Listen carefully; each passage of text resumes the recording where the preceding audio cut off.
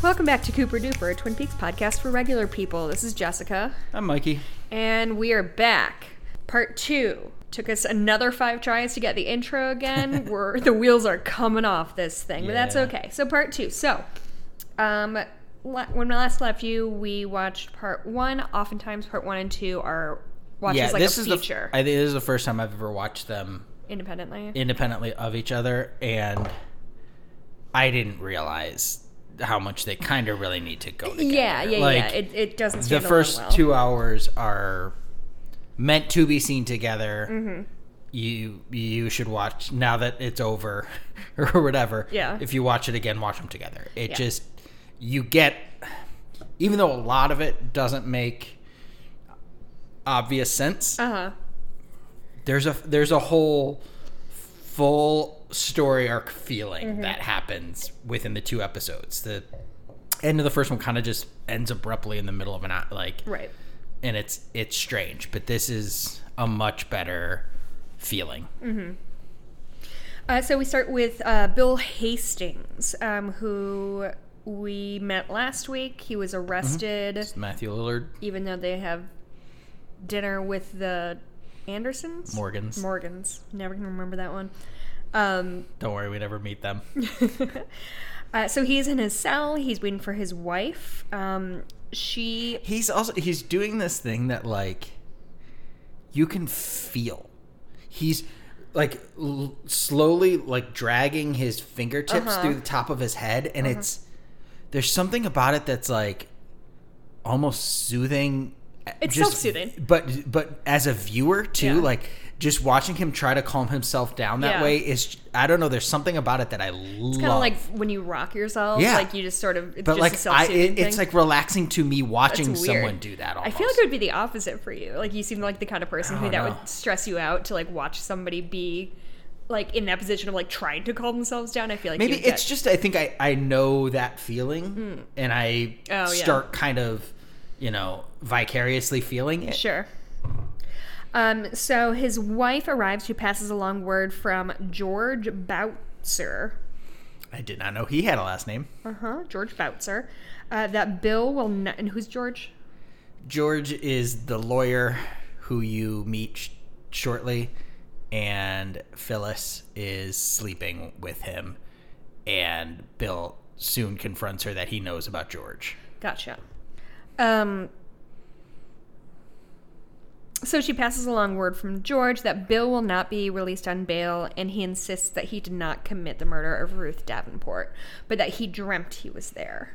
So this is sort of our first step into... Because this feels like reality for a second here. And then he's like, I had a dream that I was there, and his fingerprints are all over there. This is the first time, and I don't know that I put together, to me, it feels like his body was being used as a vessel. And maybe this is what Leland felt like the entire time Bob was occupying his vessel. It's like, I feel like I'm dreaming this stuff, but it's just dreams. So yeah, I just have weird dreams, man. I'd be curious if Jordan Peele saw stuff like this, and if this introduced the concept or made him think of the concept of the sunken place from Get Out, of like you're a passenger in your own body. Yeah, passive passenger, obviously. Okay, so. But yeah, it's an interesting idea. Like I always thought, like, oh, is there like, can you make dream life reality, or is he being occupied by some other presence? Oh, I see. So the question is, was coincidence? Right. Or so the question is, was his like corporeal form there, whether he was mentally there or not, and we don't know. Right. And I don't know if we ever know. Do we know? Shrug. He shrugged. There's a lot of things we do or do not know. And no is a very loose term. Yeah. Phyllis insists that he was there and reveals that she knows he's been having an affair with Ruth. He counters with the fact that he is aware of her having an affair with George and possibly someone else. Mikey, don't you dream that someday we're a rich white couple who constantly has affairs behind each other's back and then throws them at each other during fights? Because that feels like what every television couple is. Yeah, but only if we're fighting an inch and a half apart from each other. Why were their faces so close? It makes for a great 2-shot, though. Like, you get close-ups and you get a 2-shot. It's a great long take. But they could have booped their noses. They were so close. Also, I love... There's a shot of when they first go into the cell, when Mackley first brings in Phyllis, and it comes from them inside. They're walking in. They kind of drag across. They close the door, and you see the bars, and then it drops a little into like the little hole in the bars where you slick food and whatever through, and they're perfectly framed up within that. And to have that much movement and to drop it in and have them both perfectly framed, and it drops when it's up high at face level because they're standing, and then they sit, and the camera drops straight down. There's no left or right adjustment to make sure they fit. The camera goes straight down. They're eye level or whatever, and then the camera drops straight down, and there's no left or right adjustments by the camera. Like, they're perfectly framed within that tiny little window. It's great. And so that's a credit to the performers, to the directors, to the DP, to the camera operators. Like, a lot of people had to work together to make that. And for a 10-second shot that most people wouldn't notice. Right. I love it. It's someone designed that to happen. The camera operators, second camera operators, focus pullers made that happen. Right. The actors hit their spots exactly how they were supposed to, like everything. And like, that's the thing I think would be really hard as an actor, is to be acting in a scene, in a big emotional scene, and also making sure you hit your marks without like looking down at your feet and like having all of those things in your head and still trying to get to that place you need to emotionally. I would find so difficult. So Phyllis taunts Bill. Detective Mackley comes to dismiss Phyllis. She starts to leave the station and tells George that Bill is aware of their affair, and she leaves alone, requesting George meet with her later. As Bill sits in his cell, so they kind of pan across Bill's. This is great. It's such a good shot. So Bill's sitting on his... It's a dolly track. No, I know, but I'm saying Bill is sitting in his cell. Just not a pan. A pan is swiveling from the same axis. I'm so sorry. Tracking. Well, why don't you talk about it then? Because I don't know what the fuck I'm saying. Yeah, it's just that. It's a tracking shot, not it's a dolly move from all the way left to all the way right, crossing over 2 cells. So we pass over 2 cells. One is empty, and then the next there is what we're going to know as Woodsman. Yes. Which even that is just assigned because they need something to call them. Yeah, no one ever calls them within the series. Right. I don't know if he's credited as such. I don't know what his credit is, at least in this episode. Dark figure, according to... Okay. Woodsman. Yeah, but in this episode, are they already called Woodsman? Unclear. Yeah. I mean, I was just looking on. But this is the Jorgen Prochnow character from Fire Walk With Me when they're in the convenience store. The guy with the beard, only these are darker and more ash covered or whatever, where he's doing like the weird knee slap thing. Oh, yeah. This is those same beings, seemingly. Yeah.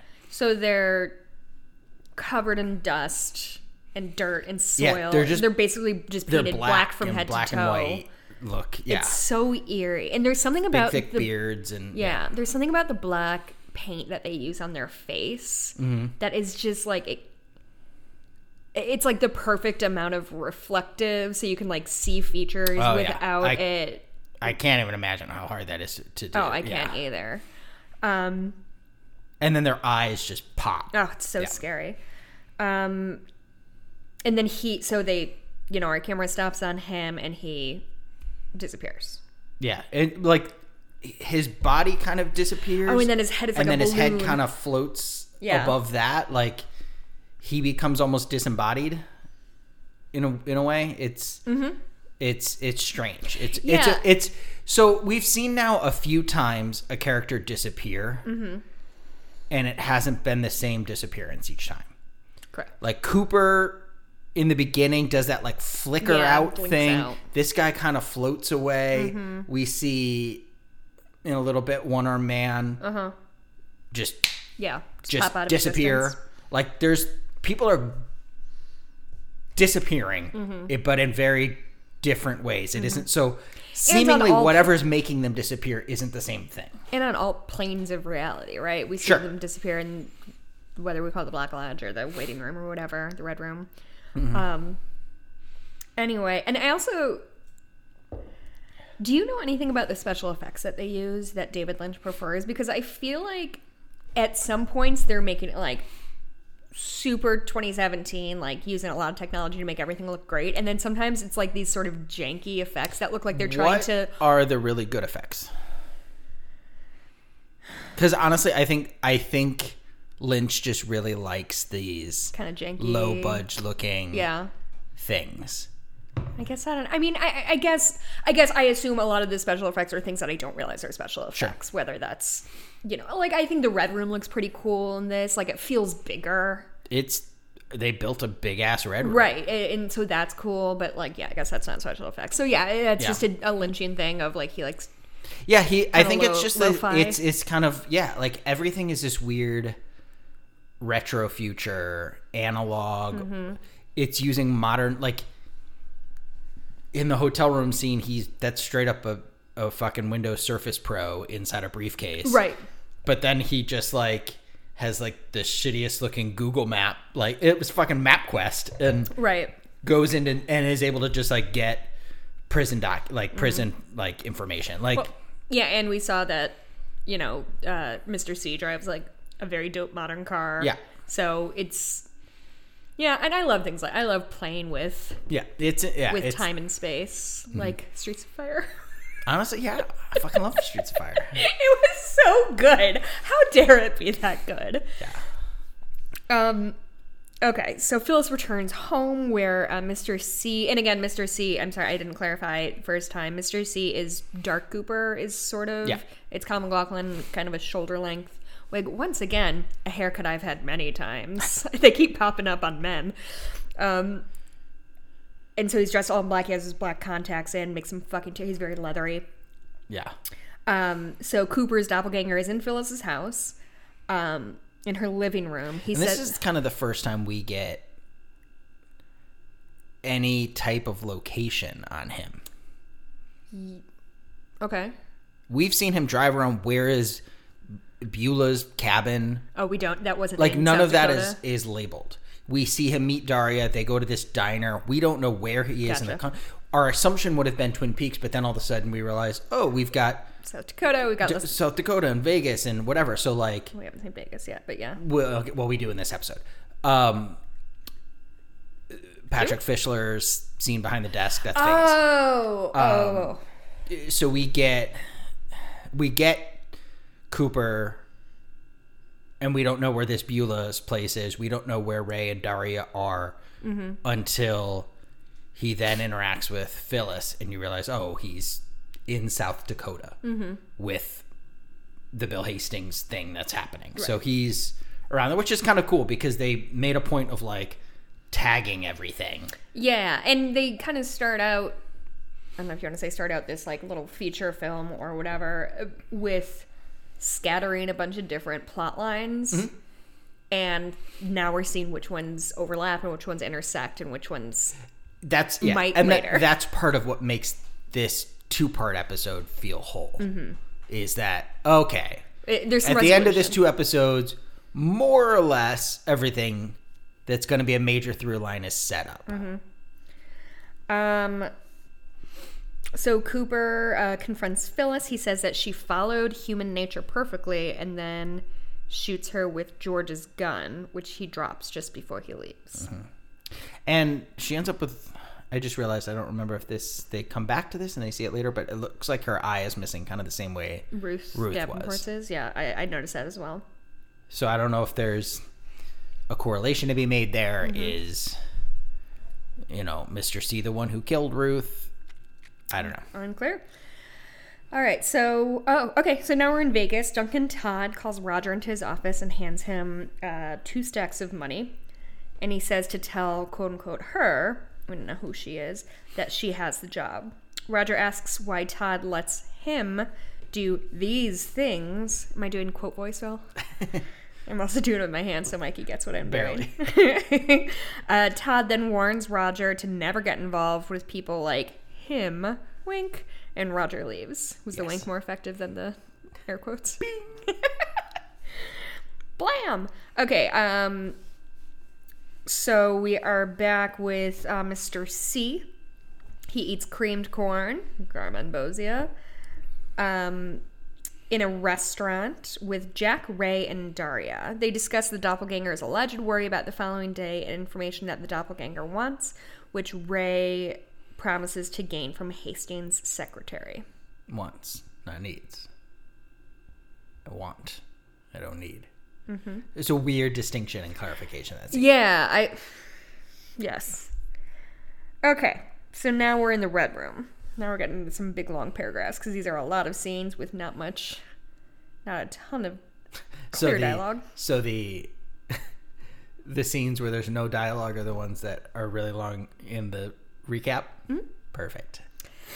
Inside the Red Room, Cooper sits and Mike asks him if it is future or is it past. Is this our first time seeing Mike in the Red Room? I'm trying to think of the characters we've seen in the Red Room. I don't think Mike is one of them, but I could be wrong. From the original series? Ever. Have we ever seen, up until this point, have we ever seen Mike in the Red Room? Yes. He's in Fire Walk with Me a lot. Mm-hmm.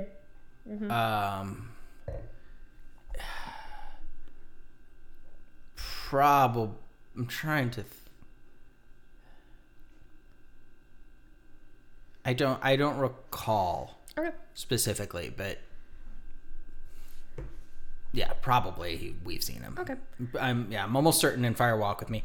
There's a lot we see in the finale of season 2 that he goes different room. Mm-hmm.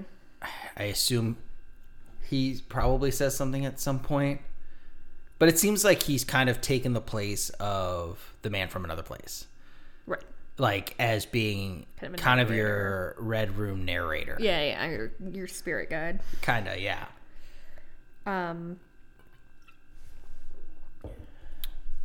So Mike tells him that somebody is there, and Laura Palmer walks out. So she's wearing the same dress we've seen. Somebody's there or here? It's not a quote. It says... somebody. Okay, there. So I think he says somebody is here, which is really reminiscent of the previous episode when the quote unquote question mark giant man says they're in our house now, and so I always kind of put correlation on that. Right. So Laura Palmer comes in. She's wearing like a floor length black, looks like maybe a velvet gown, like a heavier material with V-neck. She's wearing really high heels, and she walks in. Mikey and I were talking about this as it happened. So her first scene is she walks in pretty slowly, really deliberately, like locked eyes with Cooper. Mm-hmm. And so and we were just commenting on, that means she did at the end of her scene, after because they filmed everything backwards and play it backwards or forwards or whatever. So that means she had to walk backwards, making direct eye contact with Cooper, not and able like to 6-inch heels. And 6-inch heels and a floor-length dress.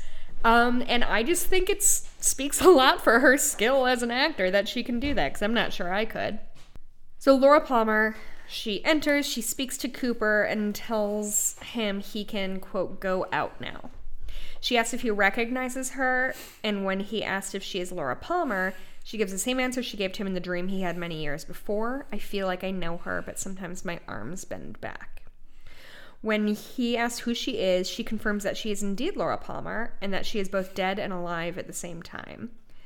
Speaking of lo-fi fucking special effects, she removes her face, so she like puts her palm on her face and moves it, and it's like, it really feels like a 90s-tastic kind of special effect of like her face, where her face was, is glowing, and like she pulls her face off like a mask, but it looks interesting about it. And this, it reminds me a lot of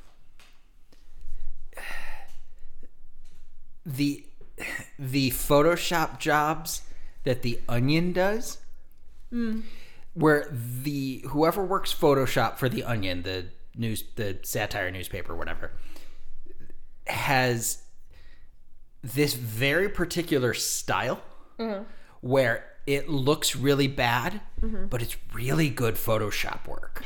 Like, it's technically very proficient. Like, there's not like, you know how people do bad photo? Oh, I just want to throw someone's face, so I like cut it out in word art or whatever and like slap it on. It's really well done. Like, they match lighting and shading and stuff like that really well, those are the hard parts of Photoshop. That's what this is. It's a really janky looking effect done really, really well. And that's what I feel like all of his visual effects are throughout this series. Yeah, I think it's just his done style. Really well. It's just kind of a bad effect. Not bad, but like, it's supposed to It's look. old-fashioned. Yeah. But it's I find it really interesting, and that's what this effect is a prime example of. It's done really well. Right.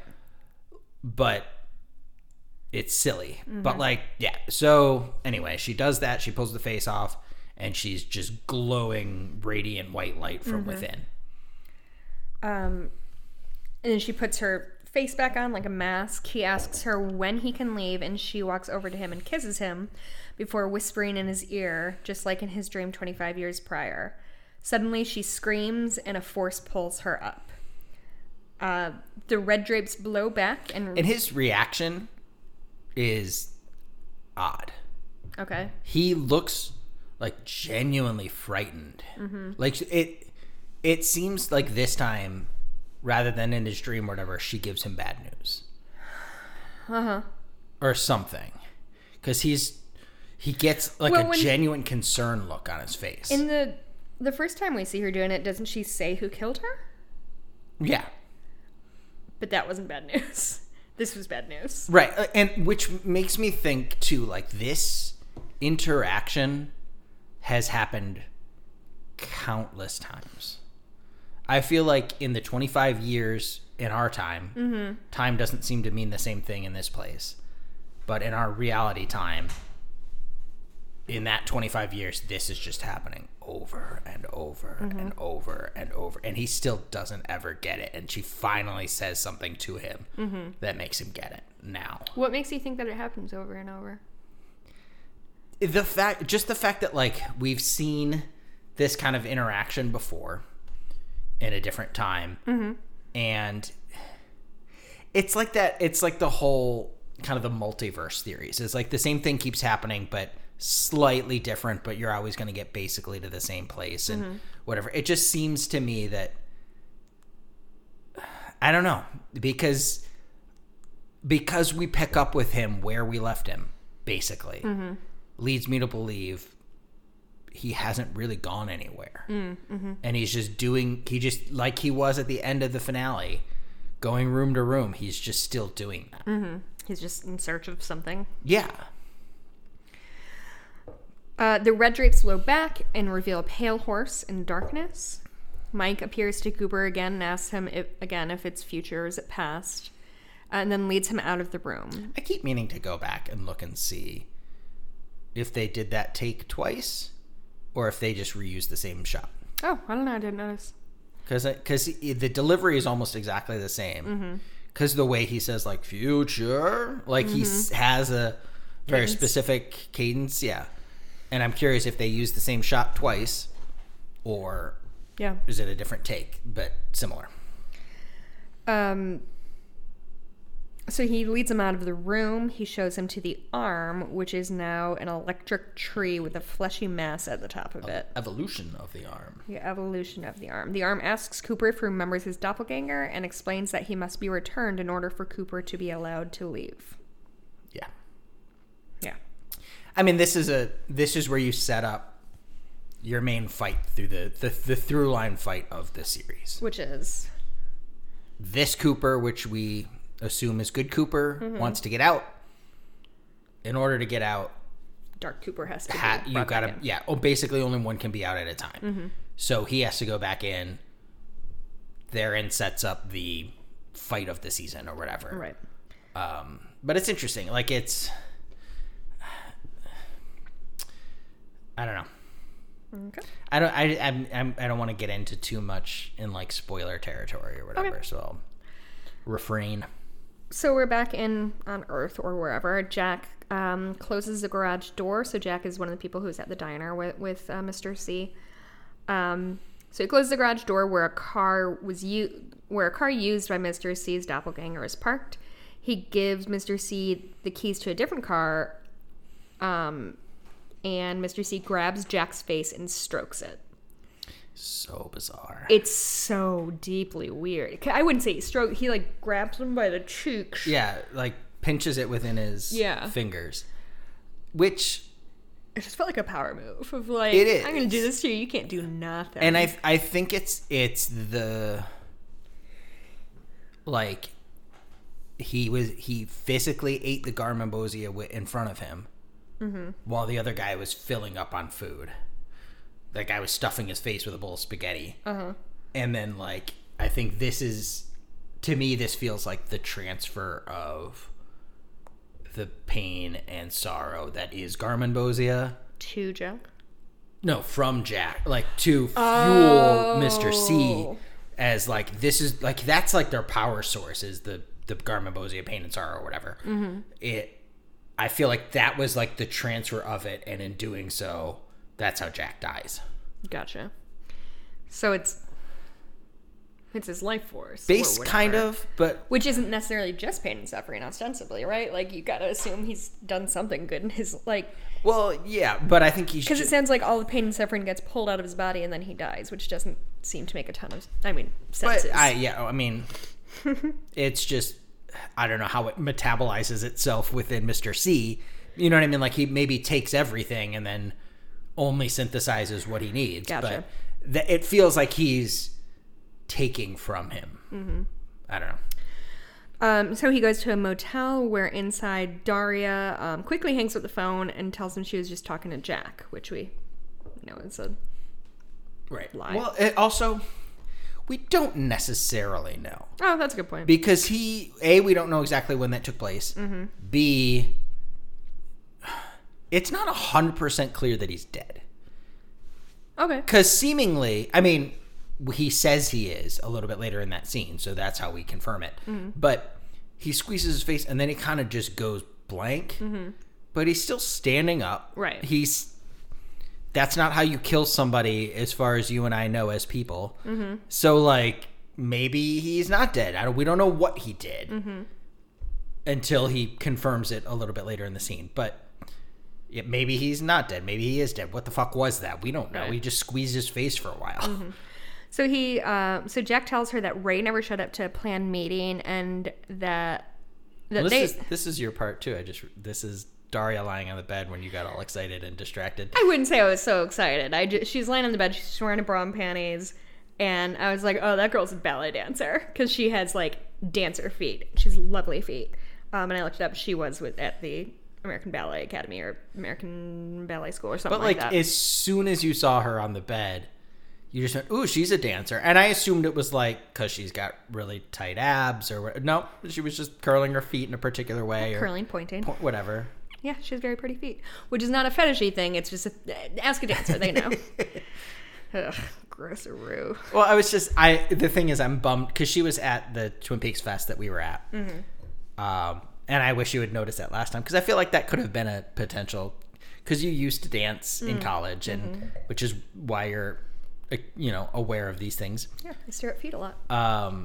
It's a fun but I feel game like that would play. have been a cute This, like, I think, to me, if I were a ballet dancer or whatever, and like you say, that's a thing, you can notice about somebody's good feet. That's important to your livelihood as a dancer.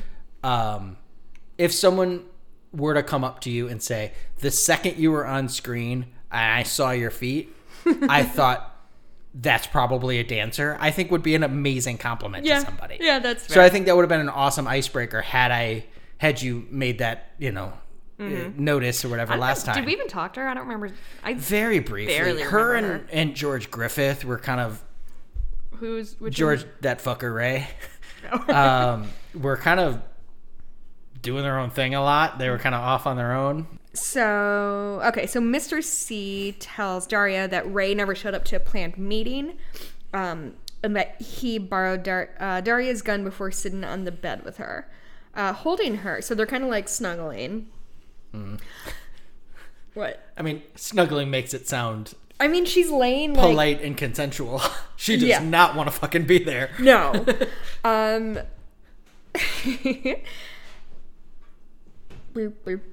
Okay, so while they're like laying together, Mr. C reveals to her that he killed Jack, and you can kind of see her like, yo, shit's about to go down. She realizes her cover is blown. Daria tries to escape, but he restrains her and plays a recording of the phone call she had just had with Ray, revealing that Jeffries had given them a call to kill the doppelganger, aka Mr. C. The one thing I kind of found really fascinating with this scene and really interesting is when Daria, like, she first becomes kind of aware of what's happening, and she looks at him directly and says, "Are you going to kill me?" And he says, and with no hesitation, he says, "Yes." It just shows you that, like, this man is pure evil. Like, there's no, like, well, if you give me what I want, then maybe I'll let... Like, there's no empathy. He does, like, he's not sympathizing with her situation at all. Like, does not fucking care. Once I've used you for what I need you for, you're done. And yes, I'm going to kill you. People are disposable to him. Yeah. It's such an emotionless, like, he's not trying to scare her by saying yes. She asked him a question, and he answers matter-of-factly, yes, I'm going to kill you. Right. Are you trying to kill me? Yes, Daria. And then she gives him whatever information going forward, and she asks him again, and he still says, yes, I'm going to kill you now. Like, it's scary. Terrifying. So scary. She tries to escape again, but he once again restrains her and confirms to her that he is going to kill her.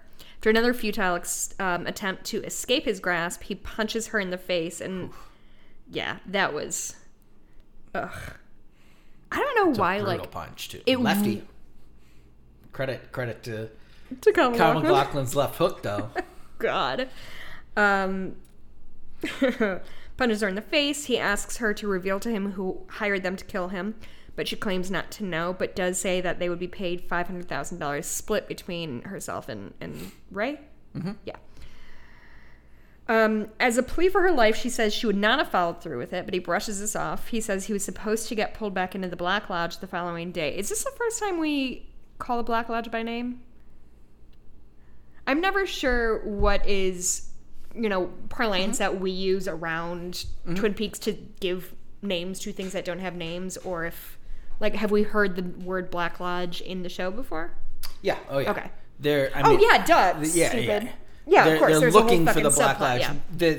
The one question that's still up in the air or whatever is the chevron floor red curtains, is that actually the Black Lodge? Right. Or is that a waiting room to the Black Lodge? Right. Or is it a waiting room and then some of those red rooms are Black Lodge, some of them are just wait. You know what I mean? That is all a little loosey-goosey, but it's, yeah. Sorry, Mike, you just said loosey-goosey and I'm so confused by it. Well, you've never said those words before in your entire fucking life. Well, when I'm referring to something like the Black Lodge, you got to keep some light terms. Loosey-goosey. So he said, okay, this is when we get a little more information about Mr. C, that he is an entity of the Black Lodge and he's going to be pulled back into it. And these words, pulled back. So it feels like a... Not by choice. Right. Yeah. And not necessarily physical, more like a... And we've just learned that Cooper got you can go out now. Yes. Now's your time. You have to pull him. He's got to come back in. So the Black Lodge Cooper, the Mr. C character or whatever, knows this. This information that's being given to quote unquote good Cooper that we know is already known to Mr. C. Right. So he knows he's supposed to get pulled back in. Right. And he indicates that he has a plan to prevent it from happening, which is interesting. This is our first time kind of experiencing a Black Lodge entity that is it's not a theory anymore. It's this place that he has been living out in this world for 20-something years. Well, is that the idea that Yeah. When Good Cooper got sucked in, he was replaced by Mr. C? Because they say that Cooper hasn't been seen since... But whenever. Since Wally was born. Since Wally was born, which and would have been... she's still pregnant probably at the 6 time. months or whatever after the end of... Because you see Cooper after the Black Lodge in the finale, in the Great Northern. You're right. So, but you see right before he leaves, the two Coopers, hand on shoulders, right at the exit of the Red Room. Right. And so we don't know which one got out or whatever. But this goes into what was always my theory, and this came about with the coffee conversation we had about the thin coffee, thick coffee, sludgy middle coffee. This feels very... I think we've got one really good Cooper trapped in the Black Lodge, one really bad Cooper out of the Black Lodge. The real Dale Cooper, I think, is an amalgamation of both of them. Okay. And I think... So you think he got kind of split during that during the season finale? Yes. Or the season 2 finale? Yes. Okay. So Mr. C asks if Ray got the information from Hastings' secretary, and asks if she heard anything about coordinates, but she said she has not. So he's still talking with Daria. Excuse me. And presumably then those coordinates are whatever the information, quote unquote, he kept asking for at the diner scene. Right. What do you have the information you have? So presumably the information is coordinates. Right. To what we don't know. Right. Okay, so she doesn't have anything about coordinates, but the secretary told Ray something. So Mr. C pulls an ace card out of his pocket with a strange symbol on it. So it's a big black blob, pretty round, if not perfectly so. Big enough to cover the ace. So it's an ace of spades. Yeah. And it's all scratched up a little bit, probably just to scratch out the bicycle logo or whatever brand the card is. But then it's got two like teeny tiny devil horns. Yeah, it's a little bit like the Owl Cave symbol. But if you like put a big splotch over the Owl Cave kind symbol. of. Yeah, it's like it's the body part, which is a very clear triangle in the Owl Cave symbol, is more round. And then it's kind of like two tiny little ears. Oh, yeah. But the ears are very... It's kind of the same, Yeah. A two-sided triangle. Yeah. But it's a different look, and it's a symbol we've never seen. Right.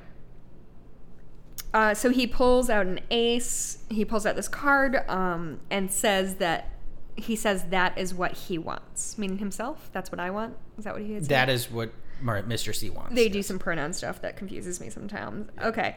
After one more attempt to escape from Daria, the doppelganger kills her. Hoofa doofa. Rough stuff. So we're like digging into like the R-ratedness.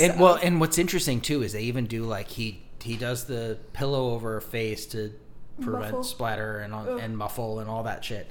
Shoots her underneath the pillow. He doesn't shoot her through the pillow. Yeah. Shoots her underneath the pillow. And my thought initially was like, okay, this way you don't have to... And then pulls the pillow off so that we can see her fucking nice brain tight close splatter. up. Yeah, it's brutal. Like I really thought that it was like, this is a way to get around having but not. Yeah, I mean they don't need to get around it, but like to just not do gore for no reason. But then again, like that's a visual. Like that's makeup and stuff. Debbie Zoller, makeup artist, it's phenomenal in this. Cool, does great work. But like that shit looked good, really good. Yeah, like terrifyingly realistic. So Mr. C washes his hands. He contacts who he believes is Philip Jeffries, but the voice mentions that he met with Major Garland Briggs and that he being called... Mr. C. Or wait, right? I thought he asked Mr. C if he met... I thought Mr. C... I thought... This quote-unquote, we may or may not be Philip Jeffries. I thought he asked... Or I thought he said Mr. C met with Garland Briggs. No. Okay. I could be wrong. I think so. I could be wrong as well. Okay. I'm not sure. But the voice mentions that he met with Garland Briggs and that he has called to say goodbye. I think Philip Jeffries was was meant to have met. And so we're starting to actually, this is a good... Either way, it connects all of these Blue Rose and type characters, the Jeffries and Coopers and Briggs and all these guys. We talked at length about the Log Lady last week, and we're kind of starting to run into... This is actually something I wanted to bring up, and I feel like this is as good a time as any. So between the original series and the 2017 series, we lost a lot of big players. And more sense. Honestly, even, more sense. More sense. And some, like, after shooting, before. Yeah. Ugh. Like, there's a couple of people, like, even before it was released. Yeah. Miguel Ferrer, Catherine Coulson, like, filmed their scenes. I think there's even a third who died. Do you know off the top of your head, was Miguel Ferrer ill or was it sudden? Like, did they do the same thing as the Log Lady? No, he was sudden. Okay. I'm looking I him up. don't remember. It was sudden, but not an accident. I think it was like a heart thing or something like that, like an undiagnosed heart problem. Because for this, they had to work around his schedule a lot. They only had him for a few days because he was working on other projects also. And so they really had to squeeze in all of his stuff to try to get, and he worked these like really long days and all this stuff to make sure he could do this and some other project he was working on. I don't recall what that was. Who knows if it even got completed. But no, he died. He had cancer. Did he have cancer? Okay. Was it like he might not have known? Like it feels like it was one of those that like, I don't know. Maybe he didn't, but then again, it took almost 2 years for this to come out after filming, so it could have been a quick cancer of some kind. But I don't know that he knew during filming. Throat cancer. Ooh, that's brutal. Yeah, that's a quick one. Yeah. Okay, so died of throat cancer. Unclear whether he did or did not know. Right. Either way, that's one of those cancers that you don't. Is it live? I from what I think that's one of those that like you don't live with for 15, 20 years. That one takes you out quick. But so we have Philip Jeffries, who is played by David Bowie. David Bowie, could not come up with it, and Garland Briggs. The actor's name is, do you have that locked on that? Don Davis. Who's also since passed. Frank Silva. He died a while ago, though. He died. Yeah. But my point this is my point. Why do you think with people, I guess I'm specifically thinking of Sheriff Truman. So David Lynch has recast roles in the past, right? When Laura Flynn Boyle didn't come back for Fire Walk with Me, he recast it with Moira Kelly. Why do you think, and I don't know if you know this is just speculation probably, why do you think instead of recasting Sheriff Truman or any of these roles who they either couldn't or wouldn't be a part of this, why do you think he wrote around it and said, oh, this is Sheriff Truman's brother, different Truman? We don't know that yet, but... we know there's two. We know there's two. We know there's two Trumans that they're both sheriffs. Or why didn't they? You know, why did he substitute this big weird tree instead of Michael Anderson? Yeah, and Michael Anderson's still alive. Yeah, there was a big falling out, right? But do you happen to know why those choices were made? My thought is that we're in a third, because Twin Peaks Fire Walk with Me was a prequel, we knew that there was a Donna character who was her best friend, and this was all leading up to, so that week prior to Laura's death, Donna was a person and was a character. You can't make her something else. Okay. You can't make her an electric tree brain. You know what I mean? I mean, I bet he could. If anyone could, it was David Lynch. But he couldn't do that in 1992. Right. But I think the easiest way around that is to just cast somebody else. Mm-hmm. With this, I think so much of this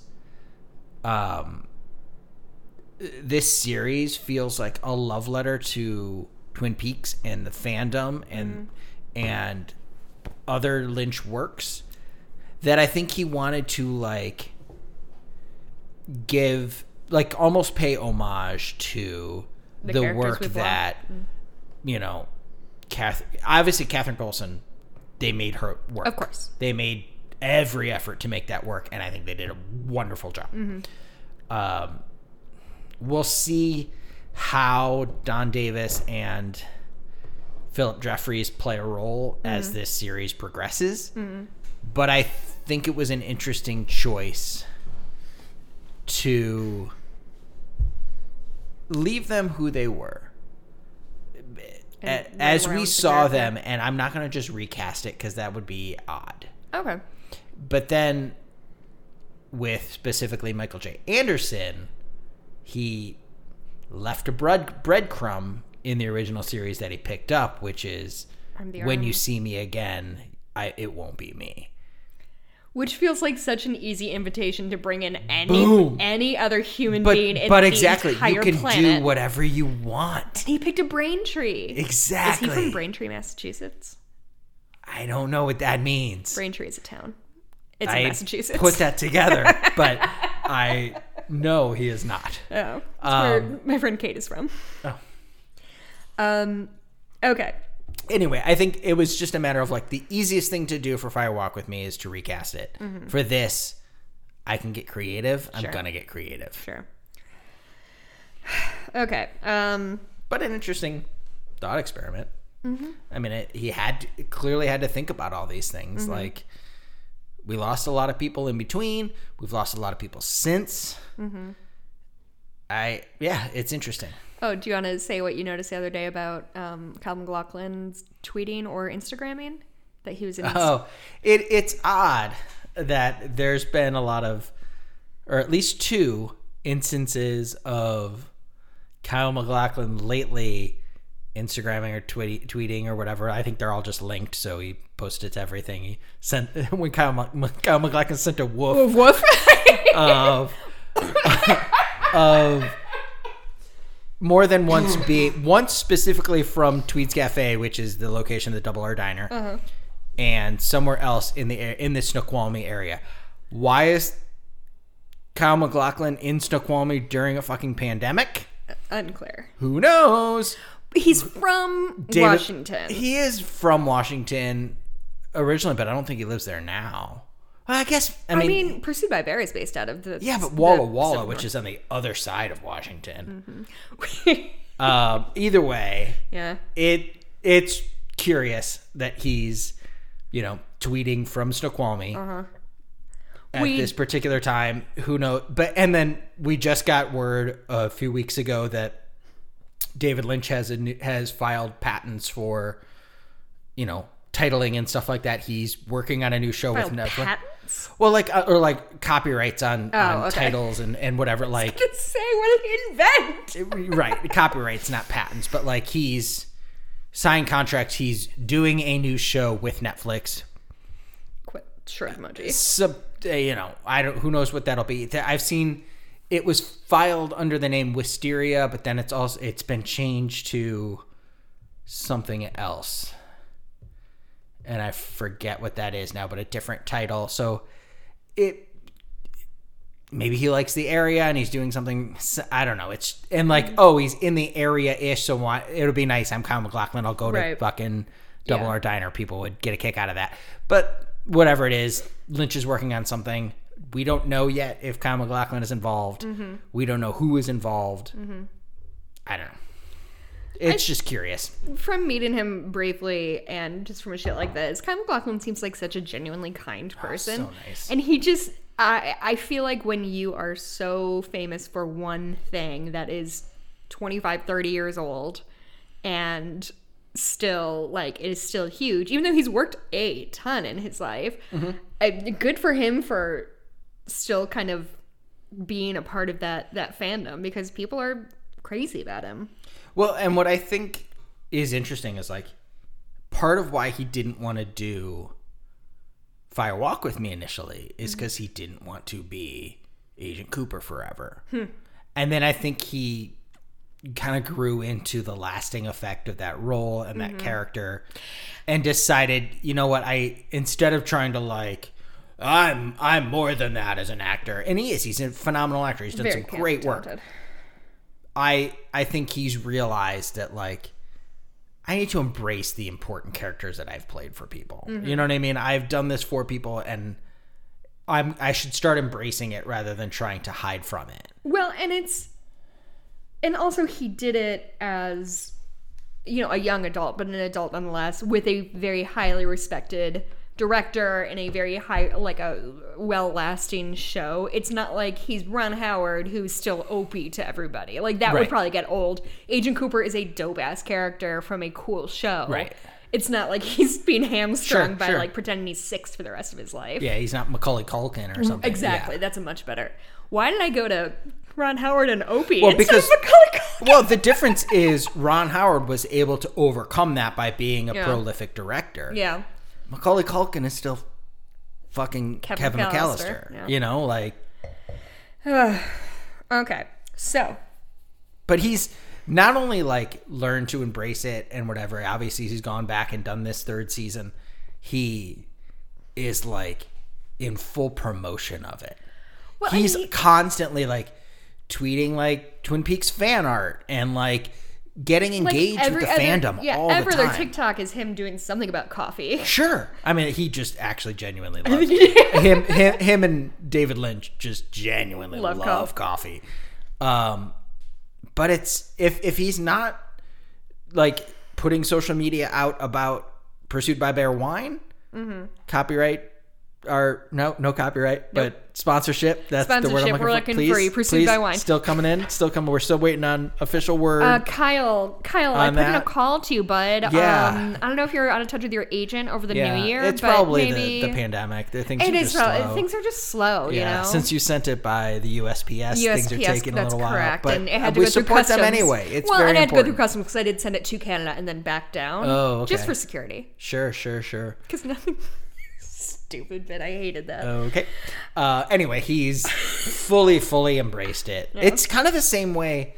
A lot of the town of Snoqualmie was very anti Twin Peaks during the end of this show and right after, because it was like this tourist trap, and they felt like these rich city folk keep coming in and like taking pictures of us like they're laughing at us in our whatever little small town life. But I think, a strong effort was made by the fandom and the city itself and whatever, the town, to embrace it. And a lot of that charge was led by the the Tweeds Cafe, who is full in. Yeah, they are fucking, we are Twin Peaks. Yeah.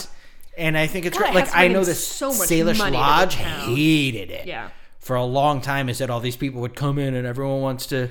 Wait, the Salish Lodge is the one... Is Great Northern. Yeah, but it's where the waterfall is. Okay, what's the one where they filmed the interiors that we went to? With your friend on that island? Kiana Lodge or something like that. The exteriors of that are... Blue Pine Lodge, which is where Catherine and Pete. And a lot of the interiors are from... And a lot of the interiors are like Ben's office and stuff like that. Yeah, we went. Have we even told the story? That's also where the big log is, where you find Laura's body and stuff. Yeah, when we went to Twin Peaks Fest, we spent a couple extra days in Seattle before we went down to Portland to hang out with some friends. We went to Twin Peaks Fest for the weekend. Mm-hmm. Then we scooted up to Seattle to just see Seattle. Yeah. You had never been. Right. And then we went down to Portland to visit friends for the last several days. So it was, which we didn't even spend much time in Portland. We ended up on the coast. True. So. That's right. We went to Cannon Beach or whatever. Yeah, Cannon Beach. Speaking of other like famous locations. Yeah, Goonies, yeah. But when we were in Seattle, Mikey's buddy from like high school, I think, lives on an island that's Bainbridge. It's like as you leave to get on a ferry, you're either going to Puget Sound or you're going to Bainbridge Island. Had you ever been on a ferry? No, you take the Chicago River. I take the water taxi, but that's not really a ferry. Yeah, I mean, kind of. It's a boat that's used for transportation and not sightseeing or whatever. But I've been on a couple ferry boats like in the UK. But what I remember specifically is in Australia, a guy I was dating lived across the basically across the bay, more or less. I think they lived like by Manly Beach or something like that. So one night after work, I took a ferry over to him, and it was like, you know, after restaurants get out, so it's 10 o'clock, 11 o'clock. I thought I was gonna fucking die. The waves were bananas crazy, and I was like, I don't even like this guy that much. What am I doing here? But he did teach me how to surf. Oh. Mm-hmm. Anyway, sorry. That was just like, ferries are just so not a thing around here. Yeah. That the first time I saw, we've got Lake Michigan, which Right. is the closest thing to water we have. yeah, we've got rivers around here, Right. But I was going to tell a funny and charming anecdote, but I can't remember what it was. So we're just going to move on. we were just, you were saying how we met up with Carl, who lives on Bainbridge. Oh, yes. And wanted to, and I said, like, Bainbridge is obviously quite small, but It's Bainbridge so Island is fucking where cute. Kiana Lodge is, and Kiana Lodge is where that big log is where they find Laura Palmer's right, which is just iconic. Sure. And it was And one of it's those still there. like, It looks exactly the fucking I same. wanted to see the waterfalls, and I wanted to see where they find Laura Palmer's body, because those are things that are ingrained in the images that are ingrained in my head since I was a child, and I was like, it just would be really cool to see it. And I know it's whatever 25 years later, but I bet it looks the same, And it hella does. absolutely does. Yeah. You know, so that's awesome. So we called up my friend Carl, met up with him for a day, went and got breakfast and whatever, and then we crammed into, he had a job where, so he doesn't have a car, he rides his bike everywhere, but had access to like a work van, which doesn't have any seats in the back, so we piled in like 3-seaters, jammed in the front seat. And it wasn't even a bench seat. It was bucket seat. Yeah. So I was Jammed like it with basically him, under like where your feet go. Yeah, It was him, so uncomfortable. me, you, and his little dog. What was his name? Daphne. Her name. Daphne. I'm so sorry, Daphne. She had a mohawk. It was incredible. Yeah, she was great. And Carl drove us to the skate park first. So He had to do a couple of rounds in there, which is great. And then drove us up to Kiana Lodge, where we took a walk around. Abandoned. And there was nobody there. I felt so I think it was, it's a seasonal thing. We went in the... It was summer. Like, that feels Was like... it summer? Yeah, it was... Oh, yeah. Remember, because there was no AC anywhere in the Pacific Northwest. My memory is cold because I'm so used to seeing this area be like cold. I guess so. But like, there was nothing going on there. Because I did not want, like, you and I have worked in service industries long enough that I did not want to just like barge into somebody's place of work and be like, hey, it's me, a tourist. Like, I'm gonna go like fuck shit up for you. But literally, we walked around. You can see all the like old totem pole looking paintwork on the walls. All of that's still there. It was the big stone fireplace that you see a little bit in the original series. And the pilot, I guess the pilot, not the original series, but the pilot, because that's the only thing that filmed there. Right. I mean, genuinely, like, it was eerie how abandoned it was. Like, I saw no human beings besides the three of us and Daphne. Do you think Daphne thinks about me sometimes? Probably all the time. Anyway. She's probably pissed that you didn't remember her gender or name, but... Anyway. I'm sorry, Daphne, I love you. So anyway, back to the show that we're watching. So Mr. C logs onto the FBI database in the... Man, when will movies and or TV ever get somebody being on a computer looking like a regular human on a computer? Because he, like, boots it... Like, the way he boots it up is like this. Like, as it's, like, turning on, he's like, type. Yeah. Like, sir... No, you hit one button and it turns on, and then you hit other buttons. Like, you don't have to, like, keep it going like a Mario game. Yeah, and like, a mouse has never existed in computer world in movies. No. The one thing I will say for it that I did enjoy is that when it's like login credentials, you password, whatever, there was a third box of some kind. I don't remember what it was, but it was like gibberish. He filled it in, and it wasn't like... I thought that was the name. Was Agent gibberish. Cooper 123. Yeah. You know what I mean? Like, it was kind of cool that, like, oh yeah, the password is... I didn't think it was a password. I thought because you could... I mean, that doesn't mean anything, but like I thought when he was typing in the username, it was like HD9 for which... But it's not like it's a password that's It seems coded. like that's the type of thing that an FBI agent or somebody like that would actually have. Sure. Is something that's not guessable. Yeah, that makes sense. You know? Do you know, the first time I had been in Seattle, I was interviewing for Amazon. They flew me out there. It was like the most adult thing that's ever happened to me. But the thing in Amazon is they don't want you to be able to say like, to fake an address and say like, oh, so say you're an employee at Amazon and your email I'm an employee at Amazon. And say, well, you have a moral failing, sir. That was... Depends on what level. I didn't tell you that. The level that you have an Amazon email. And so normally, like at my last job, it was Jay Greif at whatever, or Jessica Greif, I think, at whatever.com. Mm-hmm. And at Amazon, they do, like yours might be Migri. Oh, like everybody has, there's no set. It's not like first name, middle well, initial, because as soon as you get name. spammers, they realize: are you first initial last name? Right. Are you full name? Are you first name dot last name? Yeah, there's options.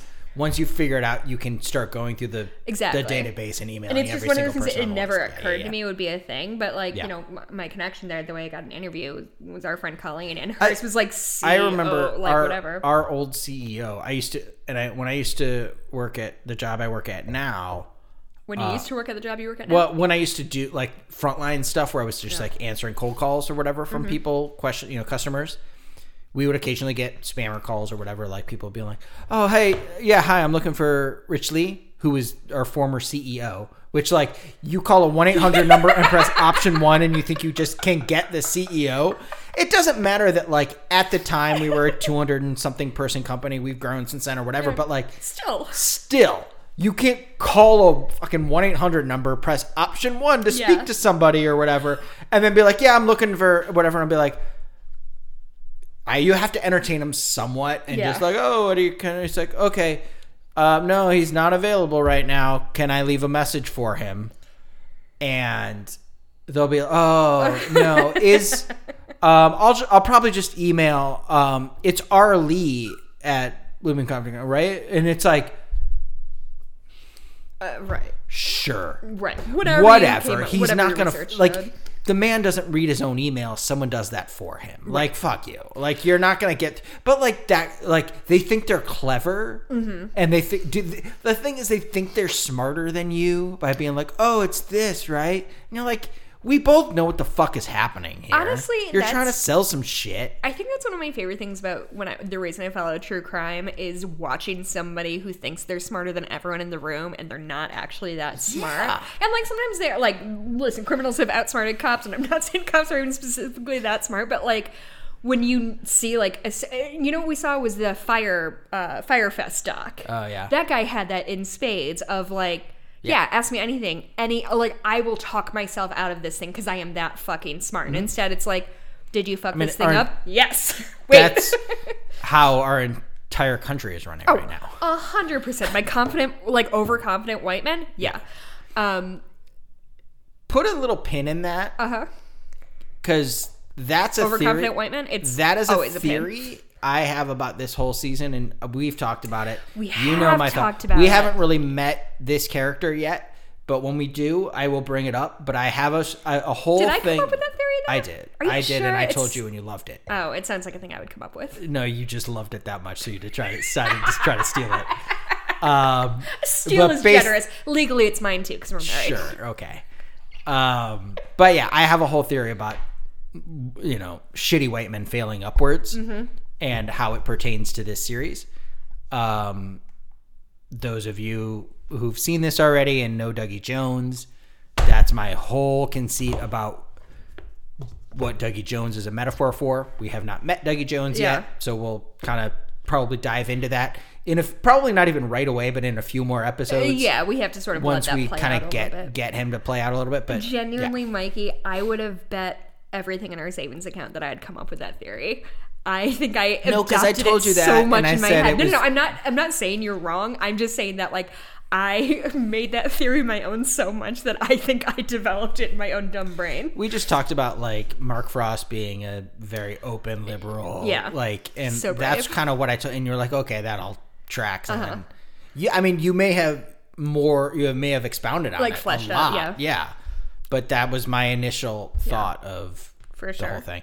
Anyway, let's get back to this episode because that was a tangent. And I was so proud of us for like really blazing through this episode. And then we have one paragraph to go and we're like, actually, I have some stories to tell. If people just want to know what happened in the episode, they can just watch the episode. Or read TwinPeaks.fandom.com. They come to us for fun. Right? Or something? I don't know. Yeah, I could see. I have no idea why people listen to this. I could see. Well, good news. Not a lot of them do. When you said people come to us for, I could see when you opened your mouth, you didn't know what you were about to say. I didn't. That's why you knew what to do, and you came in and gave me a second to think about it so that I could come up with fun. I was just, and also, by the way, our sidebar thought about, I used to work for the Chicago Tribune, and before you get really impressed by me, I was paid $12 an hour to place classified ads. It was the worst fucking job I've ever had in my entire life. But all that's to say is I was on the other end of an 800 number as well. And once in a while, we would get those calls like, you ran this article in the Chicago Tribune, and I don't like it. And I was like, sir, do you want to place a classified ad, or do you want to talk to anybody who can do anything? Because that ate me. There's this theory that like people are very they just want to get a person on the phone. Yeah, and there's a thought that if you can bypass an automated, like the automated menu is there for a fucking a reason. Like just because you're talking to someone who's employed with a company doesn't mean they can fucking help you in your bizarre, weird, stupid, probably wrong situation. No. Okay. Anyway. I'm going to say that was one of our better tangents because it interrupted not even half of a sentence. Like, we got through a clause. I haven't even gotten to the comma in this sentence yet. The doppelganger goes to the... the doppelganger logs into an FBI database, and that was when I stopped. And... That was 25 minutes ago. And downloads files on Yankton Federal Prison. Is that a real place? Yankton, I think. Oh, it is Yankton. I'm sorry. Yeah. I don't know, honestly. Where Ray claims to be. The doppelganger, so Mr. C. Sorry, if I say doppelganger, that's how they refer to Mr. C in this. The doppelganger goes to the motel room next door, meets with Chantel Hutchins, asks her to clean up Daria's body and to meet him along with her husband in a few days. Actually, don't say it. Aww. So when Mikey and I watch these... The line of dialogue that makes you utterly upset. I actually don't. Why don't I go top off my wine? You can talk about it. It's fine. Okay. I mean, it's just... I don't like it. What's interesting about the scene is that, like, you get this whole long scene. He murders Daria. This whole thing is happening. And then he goes fucking one room over in this, like, hotel. And you're like, wait, what? It's just like it's setting this weird world placement that like, wait, who the fuck is this? And then you also realize as a viewer, oh, it's Jennifer Jason Leigh. Right. She's probably prominent. Right. So this isn't like this is her first. This isn't somebody else you're gonna kill off really quickly or whatever. Like, oh, she's gonna be a player. Uh-huh. It's just also odd. It's very so I don't know if this is a theory, but like it seems to me that Mr. Cooper very much represents the id, right? Like he's got no self-control. He has no, like, he says exactly what he thinks and what he means, and same thing. So she walks in. Well, and that adds some element to the whole conversation about I don't need, I want. Right. Which is the id is driven entirely by want. Right. And so, you know, because he doesn't need anything to survive. If he... No. He's ostensibly not human. Right. Or whatever. So he describes some moisture issues that are going on, asks her to clean up Daria's body. That was so much worse than the actual line. He describes some moisture issues that are going on. Ooh, you're nice and wet is so much less gross. Are you sure? Because you just said that, and I like turtled into my shirt. He describes some moisture issues. I think, ooh, you're nice and wet is much worse than moisture issues.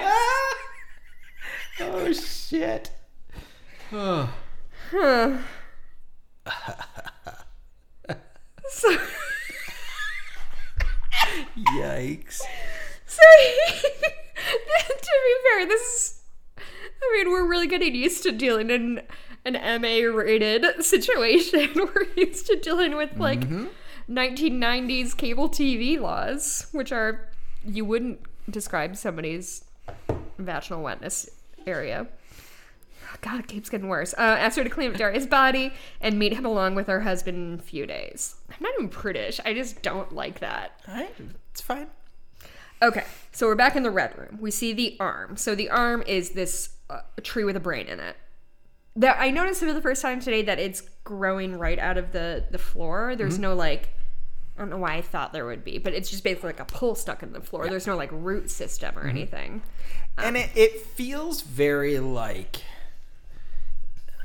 there's a look to it that is almost like neurons firing. Like, the way the branches are growing out. Like, I don't know what kind of tree this is.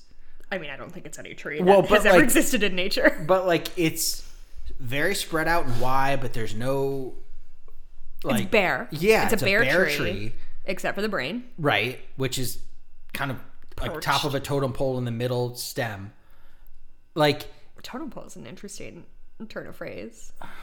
I just feel like it's, like, shoved on it. Anyway, it is, matter. But, like, at the top of a totem pole is, like, usually like an eagle's wings or something. I see what you mean. Just the top piece. Yeah. But it the way, like, electricity seems to flow through this and spread out to the branches feels like it looks like when you see like images of, like, brain neurons firing. It feels very organic. Yeah. But also very electric. Right, which is an interesting way to present a tree, because it's obviously an organic thing. It's not like it's a what's the fucking word? Not a satellite, an antenna. Okay. That's what I was trying to find. It's not like it's an antenna. It's a tree. It's something organic with, again, a blob or a brain or whatever. Anyway. And as we know, don't stand in water and hold an electrical cable. Electricity travels through organic material. So the arm says 253 time and time again. So, more fucking numbers. Don't forget 430. Don't forget 253. Have we seen 119 yet? Nope, but we're gonna. I honestly, I have nothing to say about what those numbers mean. They must mean something. 430 is a little more open. It's a little more like 420, am I right? 253 plays a very specific fact. Like, I'm realizing now how little of this I remember. Yeah, 253 time and time again is referring to 253 and specifically the time 253. Okay. That plays. Okay. And that plays pretty obviously. 119 and 430 are open a little bit more to interpretation. So it says that. It says Bob's name and to go. Like 3 times. Cooper follows Mike out of the room. Mike disappears, and Cooper, goes down a hallway to another room. He exits the room to go through another hallway where he enters a room where Leland Palmer sits and tells him to find Laura. So this is our first time seeing Leland since... Wait, was he in the finale? I can't remember. No, but he's in... He's been in the Red Room before. Fire Walk with Me. Gotcha, thank you. But this I like, because this is another, like, pinpoint in my whole idea of, you know, an overarching theme being that middle ground of, you know, pure evil, pure good, fear, love, whatever you call those polar extremes, and finding that middle ground. And it's represented in his hair.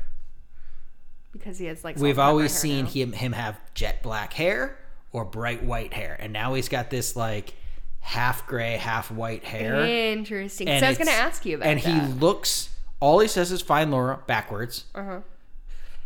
But he looks like a Leland with some remorse. Who's sadness. Yeah, it looks like remorse and guilt for what he's done, but also, like, and maybe this is just me projecting that, but also Ray Wise is an incredible actor, so maybe that too. Yeah. I don't know, but it feels to me in just this brief moment that we see him, and when we see the two-tone hair, a man who knows what he did, knows his own, role that he played in that. And the remorse that came with and the remorse that comes with that, but also knows that I did it.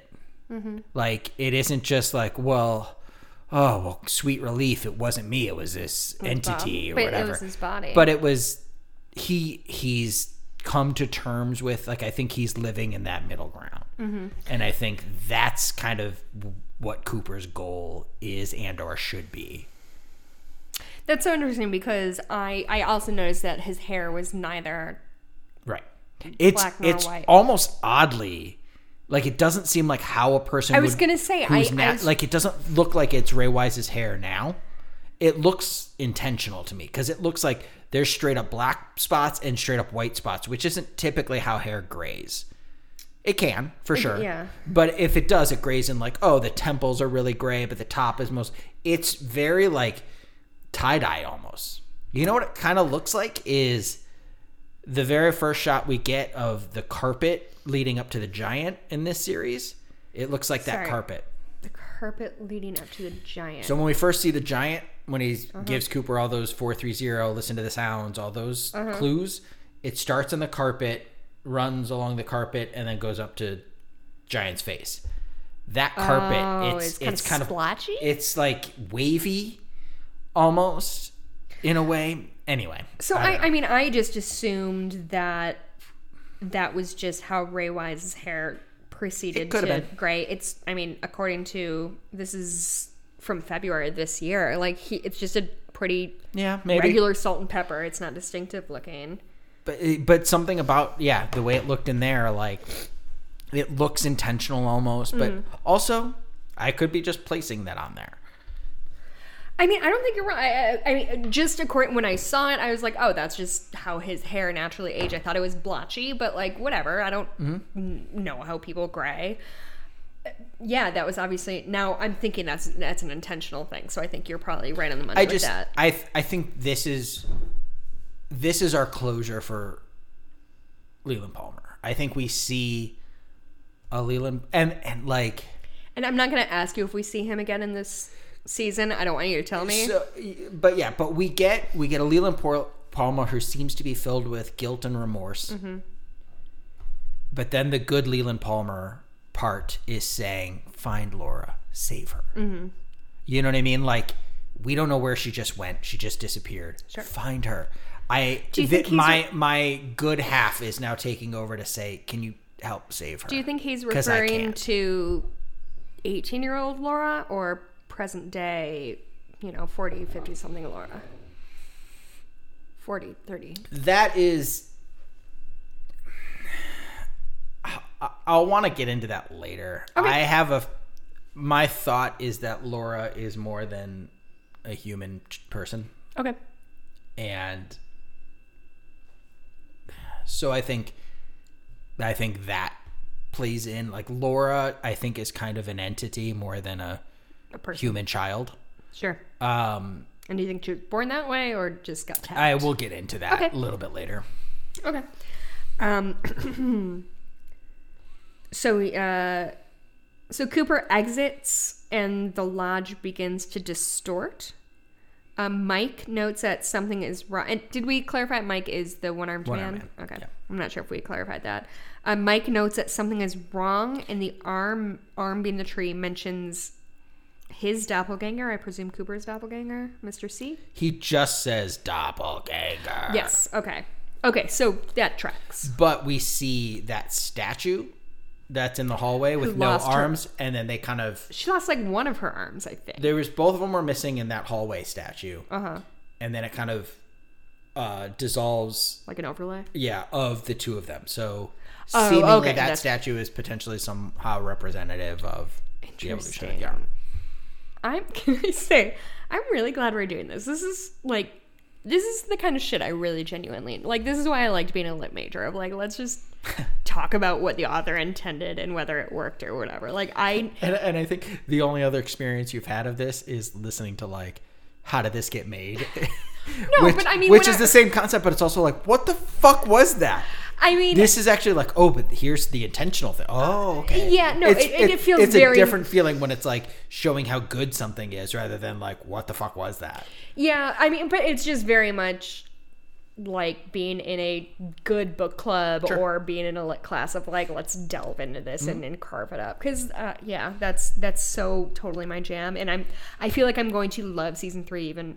Because season 3 was what it was for me. Like, it was a lot of shit happening. There were things I liked. I was confused most of the time. It's interesting to me. I adore season 3. Of course you do. I love it. I, for the most part, don't have any answers.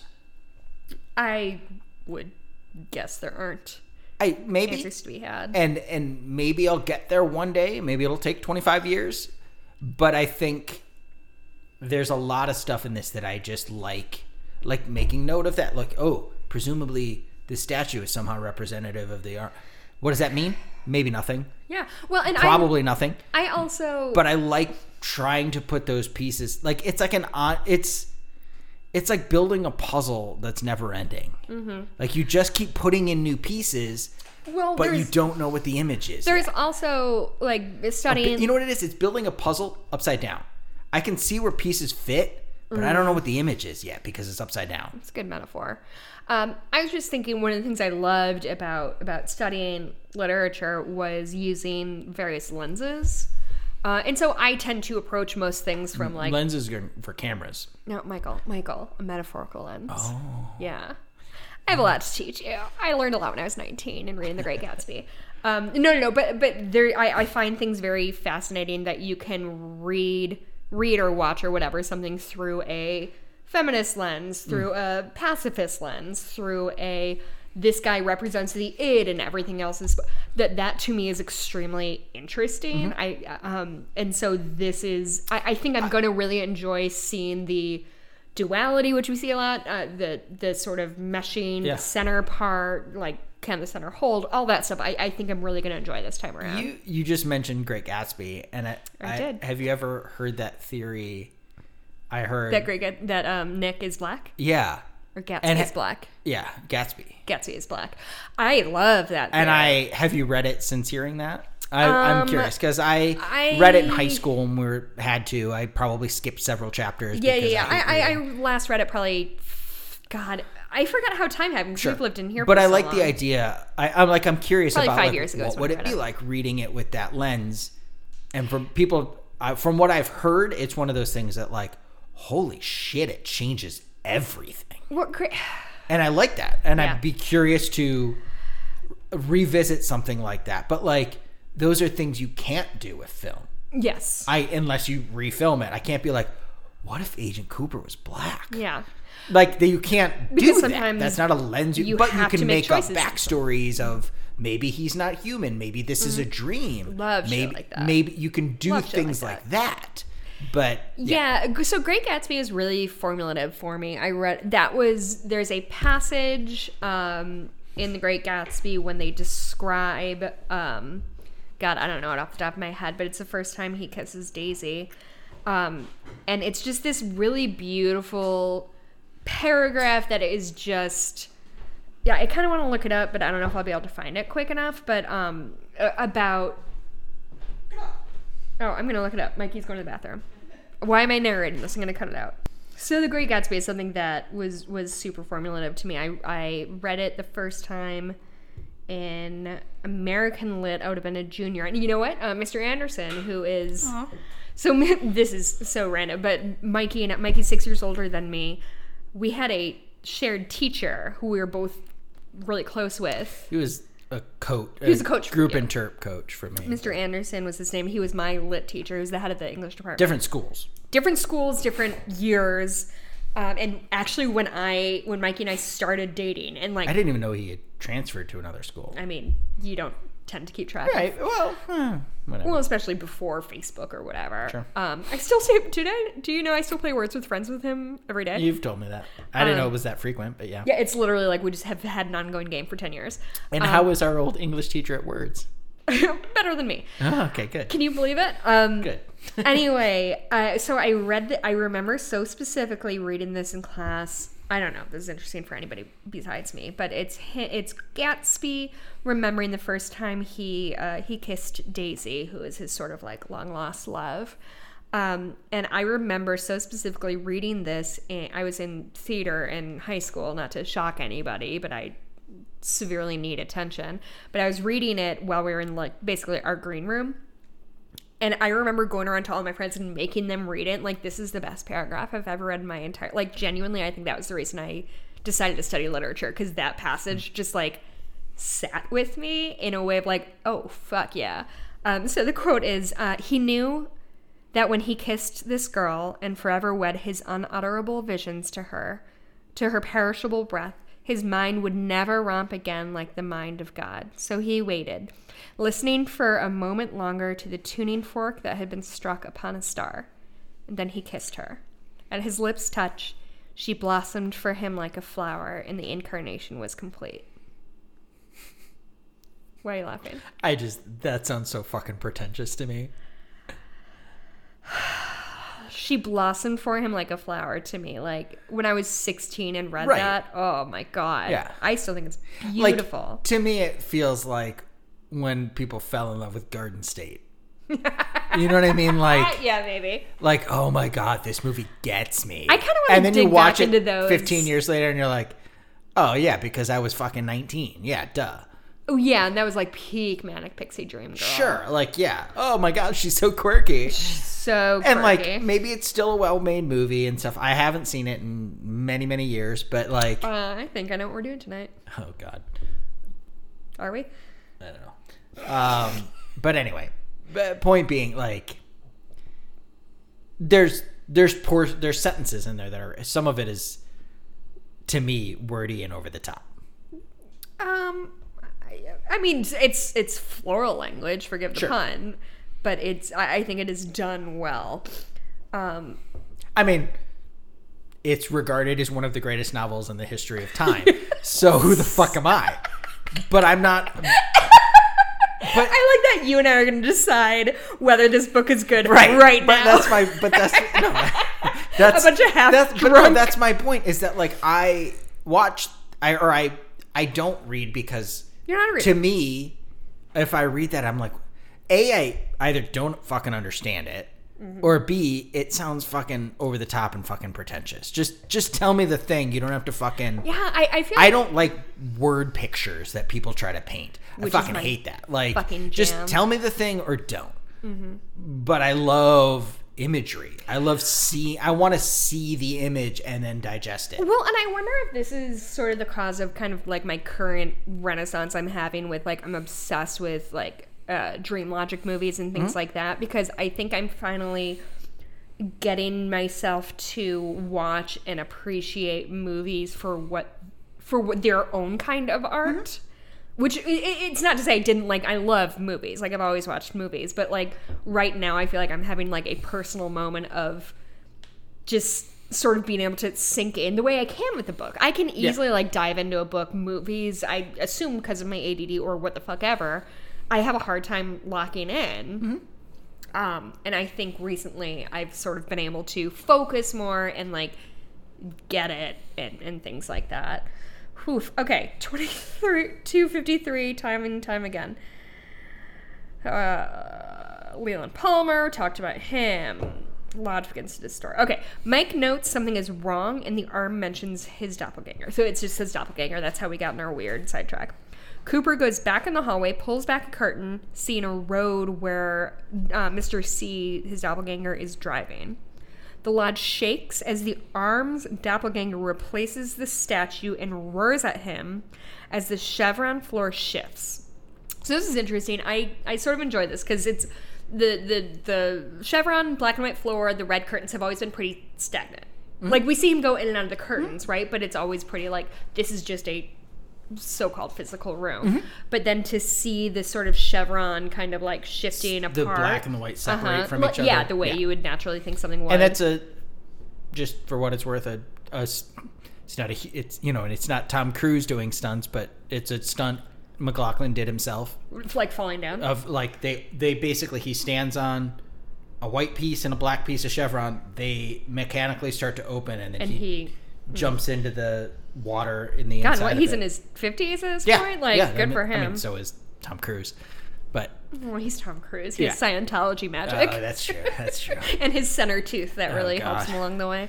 But yeah, no, so that's a thing. And then he, falls into non-existence, I guess. Falls away. Yeah. The Arms doppelganger says... Are we going to play the Gin Blossoms When I Fall Away song now? I don't know that song. Will you sing it for me? Good joke. Classic. No. I know the one Gin Blossoms song that you probably knows. There's several Gin Blossoms. Gin Blossoms are great, man. I like the Gin Blossoms. I remember seeing the Gin Blossoms play. This is gonna tell you exactly how old I am. I was probably 8 or 9 when they played on SNL. Oh. So it was probably 96, 95. Okay, so I was between 8 and 10. And I saw Jacob Dylan, who is the lead. Nope. Different band. God damn it! What am I thinking of? Wallflowers. Fuck me! Wallflowers suck. Gin Blossoms are great. I don't know the difference. I've gotten those two mixed up my entire life, and now it's locked in. I've done it before to you. Yeah. Gin Blossoms are like Hey Jealousy and Allison Road and stuff like that. And you like those songs or don't like those songs? Great. And you don't like I don't give a shit about Wallflowers. Are they the One Headlight? Probably. One headlight. Anyway, I remember seeing Jacob Dylan, and I thought I've never seen a man so attractive and so sad looking. He just has like he's got a face that doesn't emote. Didn't you watch a doc that he like hosted, and it's like, this man should not be interviewing people. He's a talented musician, he's extraordinarily handsome, but he has dead face. Anyway.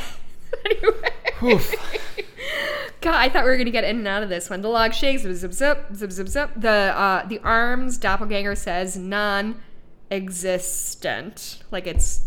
Well, did I say it good? Non-existent. Oh, okay. Like he just breaks up the syllables, basically. But it like captions it, so there's dashes in between. Oh, okay. Then because it's non-exist, comment end. Because they break up they caption all the backwards talk, which they've always done, thankfully, to make sure you understand it completely. But to make sure you understand exactly what that otherwise means, because you might be confused. You might get lost. Yeah, and we don't want that. But he breaks it. He speaks it loud and big. Do you know who does the voice? I don't. Cooper's dropped through the floor. He's transported to the glass box from earlier. Well, he falls through this really cool space first. So we're going to see a lot of Cooper in space. It's not space, in space, but they're star-like objects floating around. What makes you think it's not space? They're not stars, and they're really close together and see. Small. Okay, so I saw that and assumed it was stars from far away, and maybe I didn't notice. They were like, if they're stars from far away, where are the closer stars, and where the fuck is he? Because he's not. If they were far away, it means he would be below them. He's falling through them because they're turning to lines. Well, whatever space he's is 3-dimensional. But what he's falling through, it's a weird space. And then he lands on the protruding part of the glass box from the New York location. The New York location where we saw Sam and Tracy. Right. And so he ends up in that glass box. We see Sam and Tracy go in. So we understand, and we kind of, it's interspersed into that actual scene of, oh, I have 2 lattes. Can I come in since he's not shot here? A little differently. It's not. Well, you see from inside the room that the door is open. Oh, I see. So you're seeing kind of like different angles of that same. You're seeing, instead of seeing Sam's perspective of what's outside the room, and then he's outside the room, so now you're seeing his perspective outside the room. You're seeing the room's perspective of what's happening. Gotcha. So while he was out talking to Tracy and looking for the missing security guard, that's when Cooper showed up. And so Cooper ends up in this box, and he's... I assume this is who they saw, but they saw him differently. No. No. Well, then I you think, tell me what's happening. I don't think so. I think they didn't see. They just missed him because he wasn't in the room when this happened. And by the time he got back in the room, weren't they left. sitting on the couch when he was doing that? No. Bigger and no. They're still out in the lobby. I see. He is not he just missed this. He should have seen it. Gotcha. But because Tracy came there, terrible at his job. Right. Well, I mean, the 3 seconds that he decides to go outside and whatever. Yeah. What's this shady billionaire paying for him? So paying him for. Here's how I think that timing breaks down. Okay. You see Mr. C, who says, I'm supposed to go back in, but I've got a plan for that. Okay. We know Mr. C has a lot of money based on the cars that he's driving. Mm-hmm. This guy falls in, Cooper, goes into this room. So my thought is Mr. C is the mysterious billionaire. Okay. Created this space, created this room because he knew at a certain point in time Cooper was going to leave. This would trap him. Cooper would be in this glass box when that other figure showed up, which shows up. Okay. So Sam and Tracy go back into the room and then start to make out. Then they see that figure. Uh-huh. That figure would annihilate Cooper. Okay. And Mr. C would be able to stay out forever. Sending him back to the Black Lodge or just obliterating? Who's him? Cooper. Don't know. Good Cooper. I don't know what the exact plan would be there, but seemingly trapped in the box at the same time would be this evil entity of sorts and good Agent Cooper. Okay. That's my thought. I mean, that completely makes sense. And I think the timing was just a little bit off. Uh-huh. And Cooper would be maybe because Sam wasn't in that room to but the cameras were still on. Keep him locked there. Are we going to see Maybe there's a lock that he could have done to keep him from leaving, from getting sucked back out. Sure. You know, maybe there was a way to keep him in that box and then the other figure would have come in. Maybe not. I don't know. But because Sam wasn't there to do anything, Cooper was able to get out of it. I don't know that Sam would have done any. We don't know what his entire... I don't know. I mean, I assume he's just monitoring and making sure those cameras are consistently... Maybe his timing was just a little off, too. Like, maybe Mr. C's timing was just off and he... Sure. But I think he wanted the two of them to be in that same space together. Either way, this box was built... Maybe he had nothing to do with the other figure later, but this box was there to try to catch Cooper.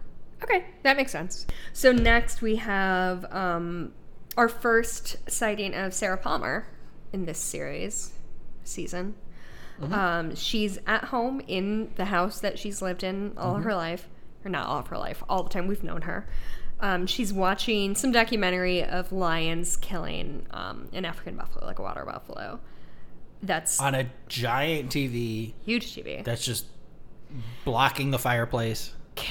I didn't notice it as blocking something. I thought it was just like it's just in front of the fireplace. So instead of having that fireplace in the room, big TV in front of it. Which I don't know if that's meant to block fire or whatever. Right. If there's some symbolism there or something, but I remember. Or it's just where else am I going to put the giant TV? Sure, I remember very little of Sarah Palmer's story in this season, but I have a couple thoughts on the scene.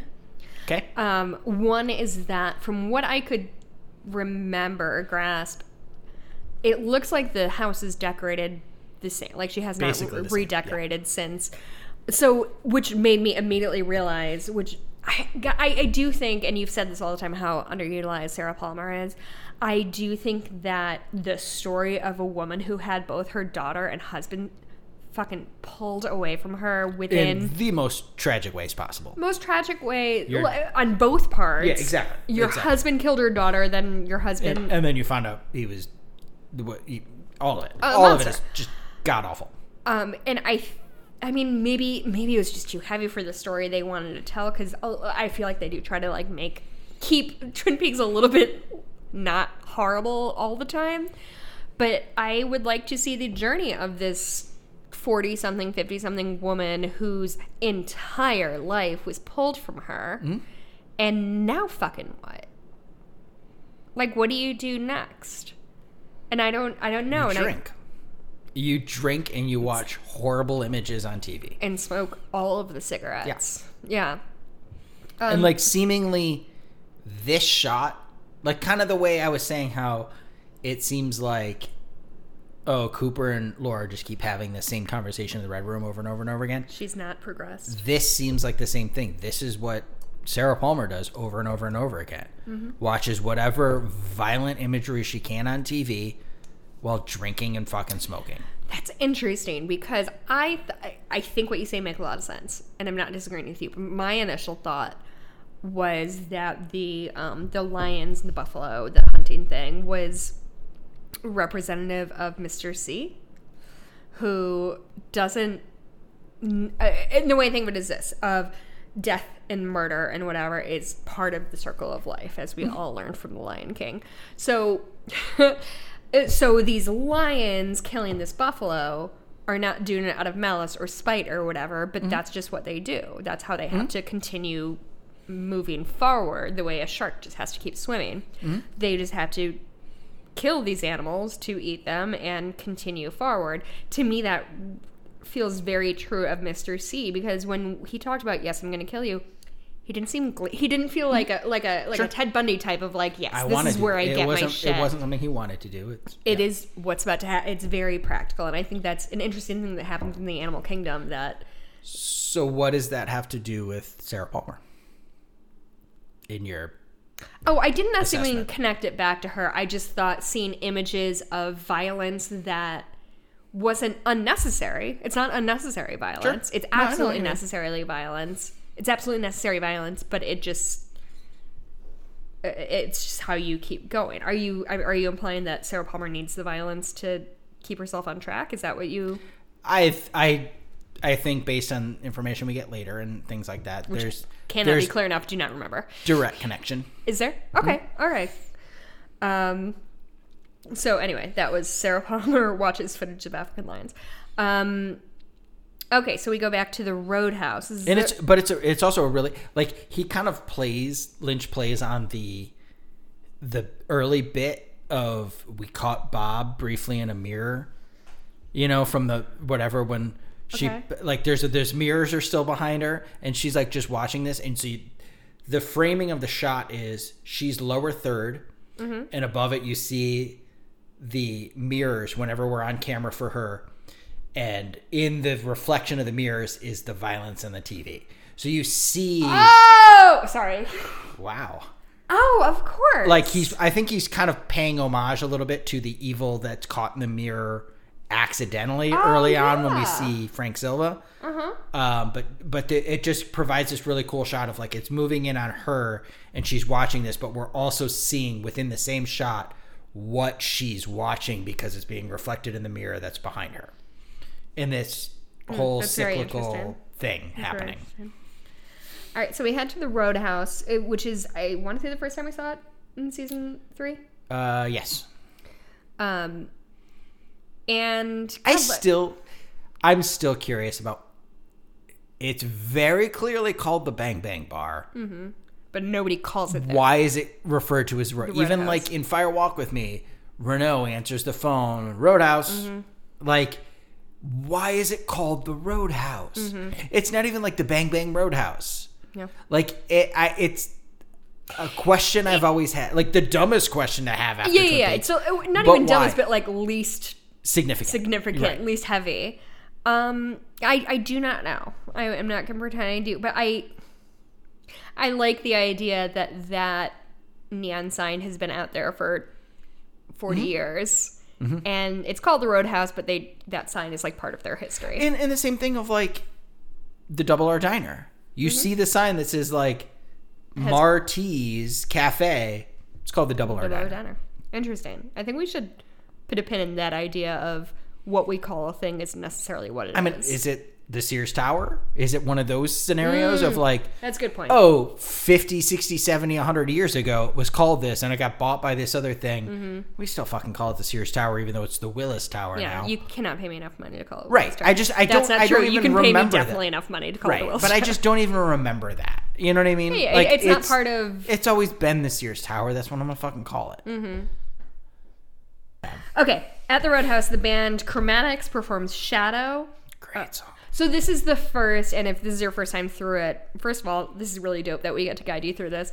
But we're going to see a lot of these closing credits over. It ends up, and it's a lot of episodes end with a live performance at. I remember when in like 2014 or whatever when they dropped the cast list. Okay. Do you remember this at all? No, or maybe not even the tiniest. They dropped like a list of like, okay, here was Eddie Vedder in it. Here are like the 40 some odd cast members who are going to be in Twin Peaks season 3, and you're reading through it and you see, your Kyle MacLachlan's, your McLaughlin Kyles, your Amick Madchins. Yeah, Madge and Amick, Kyle MacLachlan, Cheryl Lee, Ray Wise. Oh, cool. They're bringing Leland Palmer back somehow. Al Strobel. Okay, One-Armed Man. That makes sense. Grace Zabriskie. Of course. And like David Duchovny. Oh, cool. They're bringing Denise back at some point. And then you start getting through this and you're like, wait, Eddie Vedder? Wait, fucking Trent Reznor's gonna be in this? Yeah. Holy shit. Tim Roth and Jennifer Jason Leigh. Yeah. Holy shit. Jim Belushi is gonna be in this? I forgot Jim Belushi Like was in all this. these people, you start seeing this list and you're like, Michael Cera? What the fuck is this show gonna be? And I just remember being so fucking like, and you're stoked on it? excited and curious about like, they're clearly bringing in some of the old schoolers. They're bringing back our Russ Tamblins and our Wendy Roby and Big Ed, Everett McGill. Like, they're bringing in all these people again. Good. They're still tethered to the old series. That's awesome. Right. But holy shit, what are these new people What is Eddie doing Vedder here? doing in season Why 3? is Eddie Vedder in this with Jim Belushi? Do they have a scene together? I want to see it. Like, I had no idea what that. And then in hindsight, you're like, oh, duh, of course they got a bunch of musical fucking guests. And you should have seen that pattern Sure. throughout, but you did. Sure. But also, what I think I really enjoy about your fandom of Twin Peaks is that you're excited for what's coming next. Yeah. Whereas I feel like a lot of toxic fandoms, I'm going to say Marvel et al, is just like, or Star Wars universe is just like, anything you do is going to be a fucking disappointment to me. Wrong. Yeah, exactly. And I think that's why this is a fun fandom for me. Is and just our relationship is that like you enjoy it and there are things you don't like and there are things you think could be better. So much odd inclusion in Twin Peaks. It's for outsiders. But the weird thing though is I can't help but notice how like really, really, really white this cast is. That's true. And it's interesting that David Lynch is extremely like he wrote good shit for women when that wasn't always a thing, which is the 90s, by the way, like deeply in our lifetime. Denise is an incredible trans character that only gets better in the season. Only gets better, and she is deep and interesting and three-dimensional. And I just think it's an interesting oversight that while there's not a lot of queer relationships in this, like it's just interesting what David Lynch like is important to him to represent. And and to be clear, I don't think everything needs to be all things to all people. Sure, of course. What I will say is a small town in the Pacific Northwest totally makes sense. It would be a plot point to have black people there.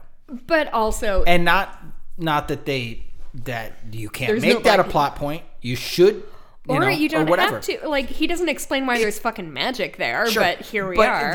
There are. I mean, you get Ernie Hudson in this season. You get the woman who plays Jade. Again, there like are we talked people about of color. You shouldn't be able to like pick them out. Sure, there are people of color, but Jade. Yeah, I remember Jade now. But certainly, yeah. But it's just interesting that Lynch is very deeply progressive in a way that I genuinely I think the Denise character is one of the more important characters in the last 50 years of television. But it's just interesting where his inclusion And again, I can't like a movie isn't bad because it's all white people or whatever. Sure. It's not a judgment. It's just an interesting look at like David Lynch seems to be somebody who wants to tell outside stories, and for some reason that doesn't extend to race. Which maybe he's a fucking old white guy. Like that does not feel like his story to tell, which I think is fair. Yeah, and he draws a lot, as odd as it sounds, from personal experience. Okay, I'm listening. Well, these are dreams and these are loose interpretations of events that have happened to him. Like all of his movies and storyline. Like, and things that scare him and things that, like, he reproduces them in strange ways. What he's been around his whole life is white people. Sure. So I think drawing from that, like... And again, I don't think anybody needs to be all things to all people. Sure, of course. It reminds me of... I know what you're saying, and I get it. Do you remember watching Scare Me? And there's a scene... Which Scare Me has become my, like, comfort watch. I don't know why. I just think I really enjoyed the acting. Scare Me is a horror movie. It's on Shudder, and there's a cast of 4 people total, 2 for the most part, and they're just telling each other scary stories in a way it is playing with reality. I genuinely love this movie. Great. Yeah. And it's just from this year. But it's on Shudder. It's on Shudder. But at one point, he's telling the story of it's 2 writers who are writing horror books. And he's telling her the story of this werewolf saga that he's working on. And so he finishes, and his main character is a little boy named Sam, who his parents were murdered by a werewolf. And it finishes, and the other person is like, what if Sam's a girl? And he's like, well, I'm writing from personal experience. And she's like, the personal experience of having your parents murdered by a werewolf? Like, it's just a funny thing of, what does personal experience mean to you? Of just, like, existing as a white man. Sure. But what's hard is that, if you're a writer or director or whatever for a project like that, is... the catch-22 of, do you write from personal experience and write it as a white person, or do you try and write outside of your personal experience? Which and then be like, do you think that that's how women think, or do you think that that's how black people think? You're fucking wrong. Yeah. And then you bring on that onset, so it's safer to do what you know to be true. You're 10,000% right that it is safer. And like as I've said before, I think on this show, I'm writing a novel right now, and it is based on experiences I've had when I worked at a ranch in Montana.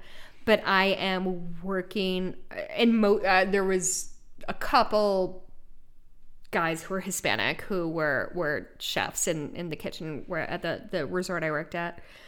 And while I am writing it, I am still writing the main character as sort of myself, as like a white girl from the Midwest, but I'm trying to expand the group of people who she interacts with, because I need to let go of, like, it's not actually me, it's this fictional character. And so I'm kind of playing with race and things like that, but in a way of, like, I'm making who was my boss, who was a white woman, I'm making her at least part Native American. And I have done so much fucking research on, like, names and shit and locations, and would it make sense for her to be in this part of Montana, like, with her family? All these things, yeah. And, like, it's a lot more work, because I could just make this person a white person. It's more work, and the problem is not only... And it's harder. Not only is it harder, if you fail in any aspect, you're done. Like, people will call you out on that, and that... But and I don't blame the people for doing that.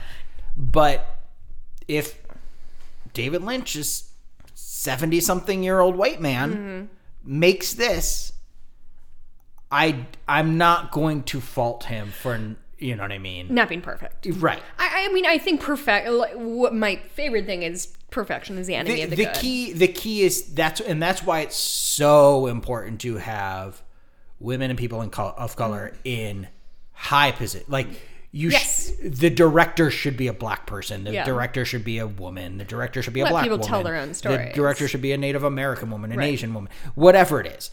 Like, those people should be telling stories. And that's the biggest problem of all of media, is we're not giving those people the opportunity to tell those stories. And I just watched that, what was that show I was just telling you about? The Brantons.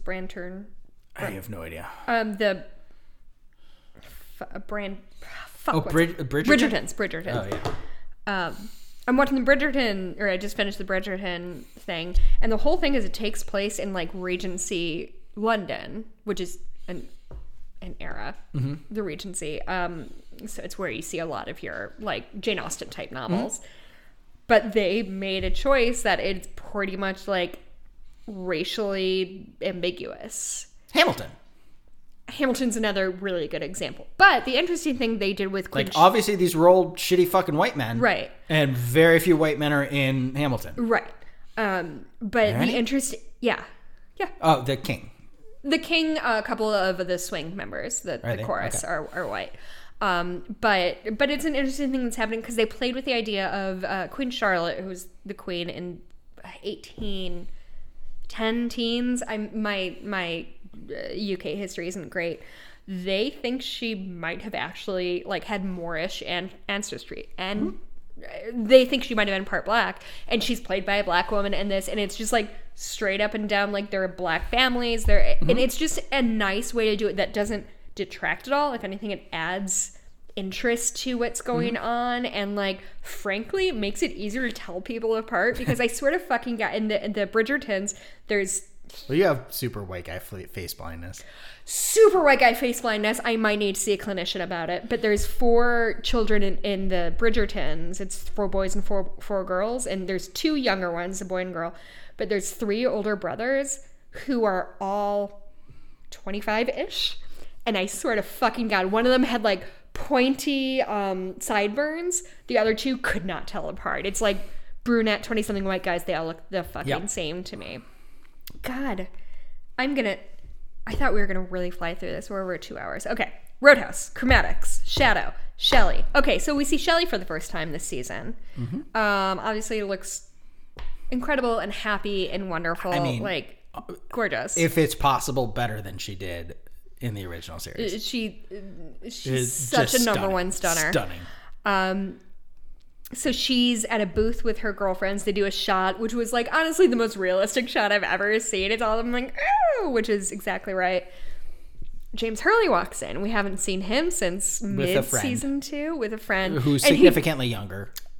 Yes, with a gentleman. He's wearing a green glove. His name is Freddie Sykes. He's not introduced to us yet. Right. But he does the thing that Mikey always does when he walks into restaurants or bars.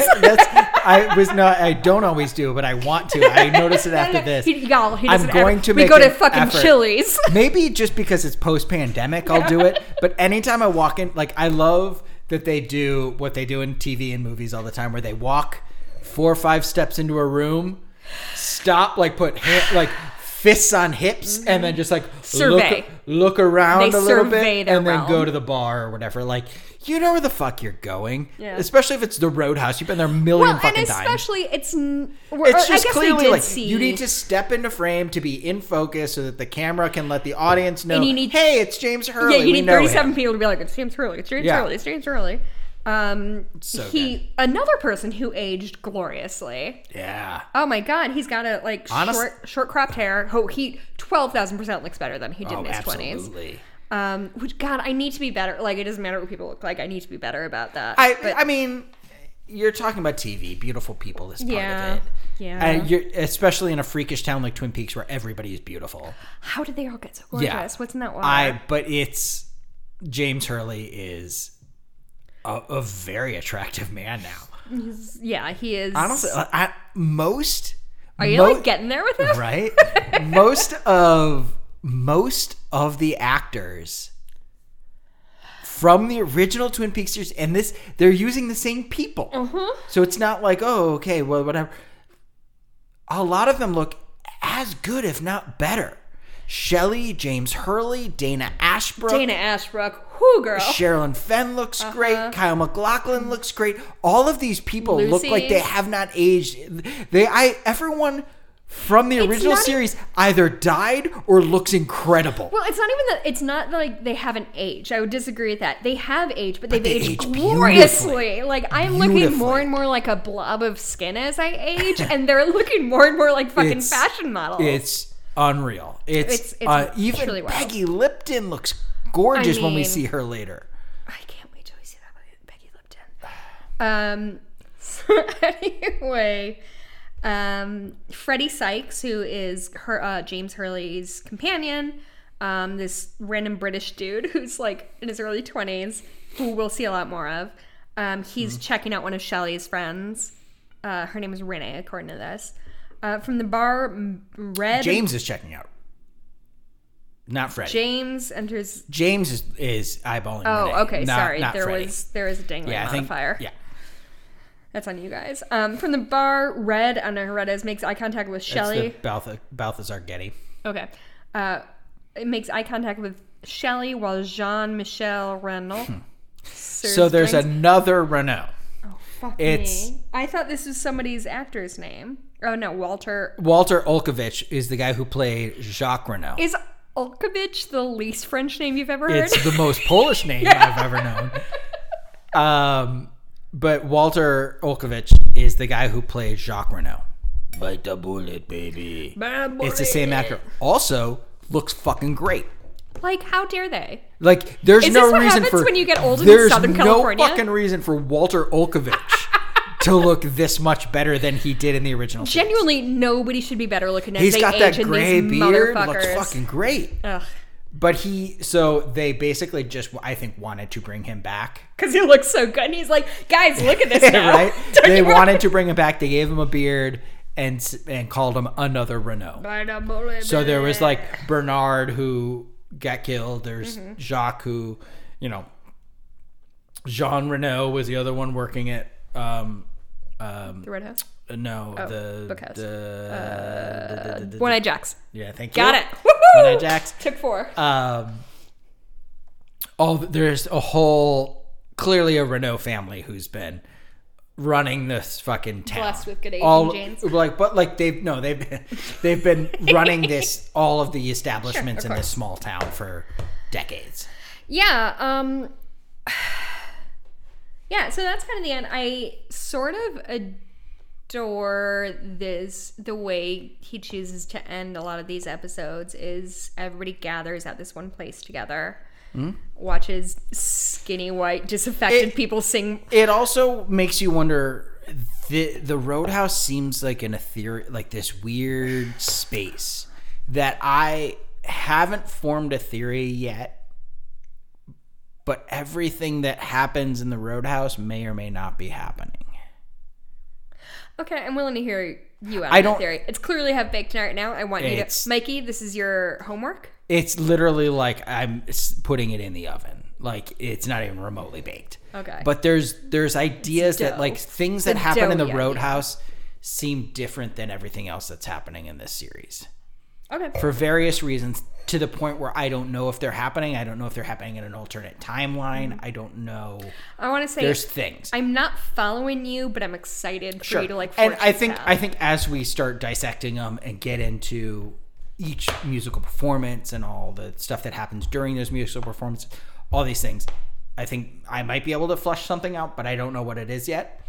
But the thing I wanted to say that I love is that during these musical performances, every credit sequence starts with starring Kyle MacLachlan, because that man fucking deserves credit for being. Yeah, he's a good He's the only person in the entire cast who saw and read the entire script. Is he? Everybody else only got their scene, and they got their scene like a day before. Like, learn this shit. If it takes several takes, that's fine. It was all to be as secretive as possible. Even if someone had leaked this entire script, people would be like, "What the fuck was that?" I was literally just about to say, good job, David Lynch. All being really, really secretive. You'd hate for the spoiler of a guy wears a glove to get out in the internet. Kyle MacLachlan is the only person, though, who got the entire script. I am excited. Outside of Mark Frost, David Lynch, Sabrina Sutherland. The people who wrote it probably had the whole script. I'm excited to get into. I'm fucking stoked about this. This is super fun for me. I hope you're having fun. Yeah. I'm just yelling. I fucking love this show. What? I fucking love this show. I know, and I love talking. I'm more excited that you are interested in it now. Like, I feel like you weren't as much before. No, I always liked the original show. Fine. You know what I mean? Like, it was something that Like, maybe the way, like, I love Parks and Rec, and you'll watch Parks and Rec with me, but it's you're not going to, like, delve into anything. Obviously, it's not the same thing. Yeah. But it's the thing when you're married to somebody, you sort of get into, like, whatever they're into. Just, you're making your partner happy, which is a big part of marriage, right? But there is something I find... So, the original show I like, it was a little more straightforward, it's quirky. Certainly more linear. Yeah, but it was quirky in a way that I loved. But now I'm kind of stoked to, like, let's fucking... Again, it feels like I'm back in college. Like, let's dig into, you know, Leaves of Grass and see what you can find out of there. And what your interpretation in isn't necessarily true, but it's true to you. I think that's the important thing and the interesting thing about art is... There's very little objective. And that's not fair. Some people make an objective story. Sure. It's David Lynch does. A to B. David Lynch does not. And he prides himself on... That's why he doesn't like to talk about his projects is... He wants you to interpret it. Not only that he wants you to interpret it, he doesn't want to inadvertently negate somebody else's reaction to it, which I think is so noble. It is. Like it'll be like, oh, this really spoke to me because it reminded me of this time. Well, it's not about that. It's about this. Like, who the fuck are you to tell to negate somebody's feeling or reaction to something? You know what I mean? And I think genuinely, like, doing things like that what we're doing right now, it feels frivolous in a lot of ways because it is. And there's 100 Twin Peaks podcasts. Yes. Well, I mean, but generally just sitting down, like, let's really fucking dissect this show, this movie, this whatever. I really enjoy basically to me, like, humanity exists to A, keep as many people alive as possible, which we're failing at currently, but B, once you get past that idea of, like, we're going to try to make people survive, we make art, we tell stories, we do something that speaks to people, connect on a level that's not and that's always what I liked about you know, being a lit major was, like, I want to hear a story from 400 years ago and see how it's relevant today. And I think, I mean, to me, this is genuinely the most pretentious thing I'm ever going to say in my entire life. But genuinely, to me, like, what we're doing is... More pretentious than the thing you spoke out loud that was F. Scott Fitzgerald's. Could you say that again? Just really quick. I just need to hear his name again. F. Scott Fitzgerald. Fucking nailed it. It's possible that I consumed 3 beers during this podcast. Yeah, they're all lined up like fucking dead soldiers. Anyway, like, humanity, the next step beyond your hierarchy of needs, right? Like your Maslow's, do you have shelter? Do you have a dumb dog to take care of? Do you have food to eat? Is telling stories and sharing your experience. And, like, again, not to be pretentious, but, like, that's what the fucking point of everything is, right? Like, tell stories. That's why we all love movies. That's why we all read books. And so to me, this is my favorite kind of thing to do is let's watch something that's pretty fucking ambiguous. Is your greatest fear the possibility that love is not enough? Honestly, 10,000% it absolutely is. Yeah. Like, what if my love for our dumb dog isn't enough to keep her alive forever? Oh, Daddy. She's so mad at me. She was sleeping on her bed earlier. It doesn't matter. Anyway, God, I crawled so far up my ass to do that. I'm sorry if that was really pretentious. I mean, that's not... I don't think that's that pretentious. But it just feels like... That's just like realizing the... Art is important. And okay, can I tell you a dumb story? I will. You can't stop me. So, right after 9/11, sorry, I don't mean to bring everything to 9/11. Hashtag never forget. What's her fucking name? Nicole Kidman won an Oscar right after at the Academy Awards that they had immediately after 9/11. What would that have been for? It was before it would have been The Hours, I think. Okay. Is what she won her Oscar for, because I think that was 2000-ish. It wasn't Bewitched? Was not Bewitched, which friend of the family, Ken Campbell, was in it, if I remember correct. I think so. I've never seen it. But she won for Best Actress. I think it's The Hours. I could be wrong. The timing works out, right? By the way, my favorite story about The Hours is that my math teacher, Mrs. Corbis, when people say, like, oh, who do you look like? She always told me I looked like Nicole Kidman from The Hours. And I was like, Nicole Kidman was wearing a fake nose in The Hours. And she's like, but it's still a compliment. I'm like, is it, Mrs. Corbis? Like, is it, though? I'm actually still in touch with her. She's a fucking doll. Anyway, so Gwyneth Paltrow. So Nicole Kidman won this Oscar, and I think Nicole Kidman is a brilliant actor. I think she's so good at what she does. When she is in interviews, I don't think she's especially good at speaking off the cuff. I don't think she's an especially good interviewee. I think she's very good at what she... She always seems confused. Yeah, and I've always thought, oh, she's not that smart. I don't think she's not smart anymore. I just don't think that she's especially good at being herself. I think she's especially very good at being other people. But she made this speech about, this is immediately post 9/11, not immediately, probably 5 months after 9/11. And she's holding her Oscar, and she said something about, like, it's such an easy question to say, like, why are we doing something like this in light of everything we've lost and everything? And she literally just said, I think art is important. And I was 16 or whatever when I saw that, and it kind of opened the door to, like, yeah, art is the next step up. We survive, we try to thrive. It's kind of the same thing that happened when, like, SNL debated for a long time about when to come back. And they brought Rudy Giuliani, America's mayor. But they came back, and it was funny, but not as slapstick. And it was the same idea of, like, we still need to do this. And the same thing happened when they decided to bring, like, it was right in the middle, like, baseball playoffs. And it was like, what do we do? Yeah. We got to come back. And, like, art, I put sports in the same place as art. I feel like they're both as seemingly superficial on the surface. Frivolous, for sure.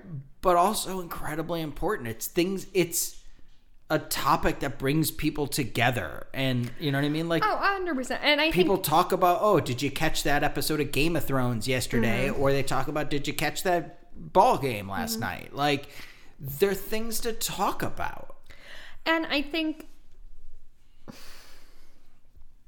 I don't know, for me, when my depression, so I deal with depression, and when it kind of gets heavy, what it manifests itself in is, what's the point of any of this? All of this is dumb. Which, to be fair, maybe my depression is just really objective because it's all dumb. But, like, that's what we are as humans. We, like, as soon as we can... I think my problem is, I think art is, once we can make sure everybody's fed and housed, then we do bigger stuff, which... we as Americans have sort of skipped over that first part. The problem is that first part should be a given, and it's not. Exactly. And that's the problem. That's exactly it. And so when I think, like, okay, well, somebody's homeless, why am I making this dumb fucking podcast when all I should be doing with my time is helping people? But, like, that's just not how shit works. And I donate and spend my time with whatever. Anyway, all that's to say is, this is, to me, really fulfilling. It is what I enjoy. Like, I love nothing more than to, like, sit across the table from somebody and talk about this kind of thing. And I'm lucky that I married somebody who has that same... Obviously, we probably wouldn't have gotten married if you weren't into that jam. But, like... Well, I think there's something to be said. Like, for the same reason you like talking to someone who's... I've seen, the original series, I don't even fucking know how many times. This season, I think I've seen 4 or 5 times through. And I'm reading books and articles online. Yeah, you're deep in it. Like, yeah. There's one that, like, as much as you love discussing with someone who's researching and has theories and opinions and ideas, I like talking to someone who isn't there yet, but is a real fucking idiot. But I want to bring you into that world. Yeah. That's reassuring for me to like bring you in and say like, oh, did you notice this though? Mm-hmm. Oh shit, and it feels like I'm doing what David Lynch did. You mm-hmm. know what I mean? I don't know. Well, and I'd say it's more you're bridging the gap between David Lynch and somebody like me. Sure. You have a greater understanding of what he's doing. Can you guys hear the drag racing that's going on behind the mire near us? I hope you can. All right. I think we should probably wrap it up because it is 2.5 hours. Did we get to the end? Yes. I did want to talk a little bit about the band that's playing. She has the best. Do you know her name? The singer? Not offhand. So a thing I noticed Chromatics are great though. They're great, and this is a band I used to love working to. Like when I was at work and just needed like music in the background that's like the Chromatics kind of chill and keeps you going. Chromatics are great for that. I'm trying to find the singer's name. Oh, Chromatics. Ruth. Her name is Ruth Radelet. Adam Miller, Johnny Jewel, Nat Walker.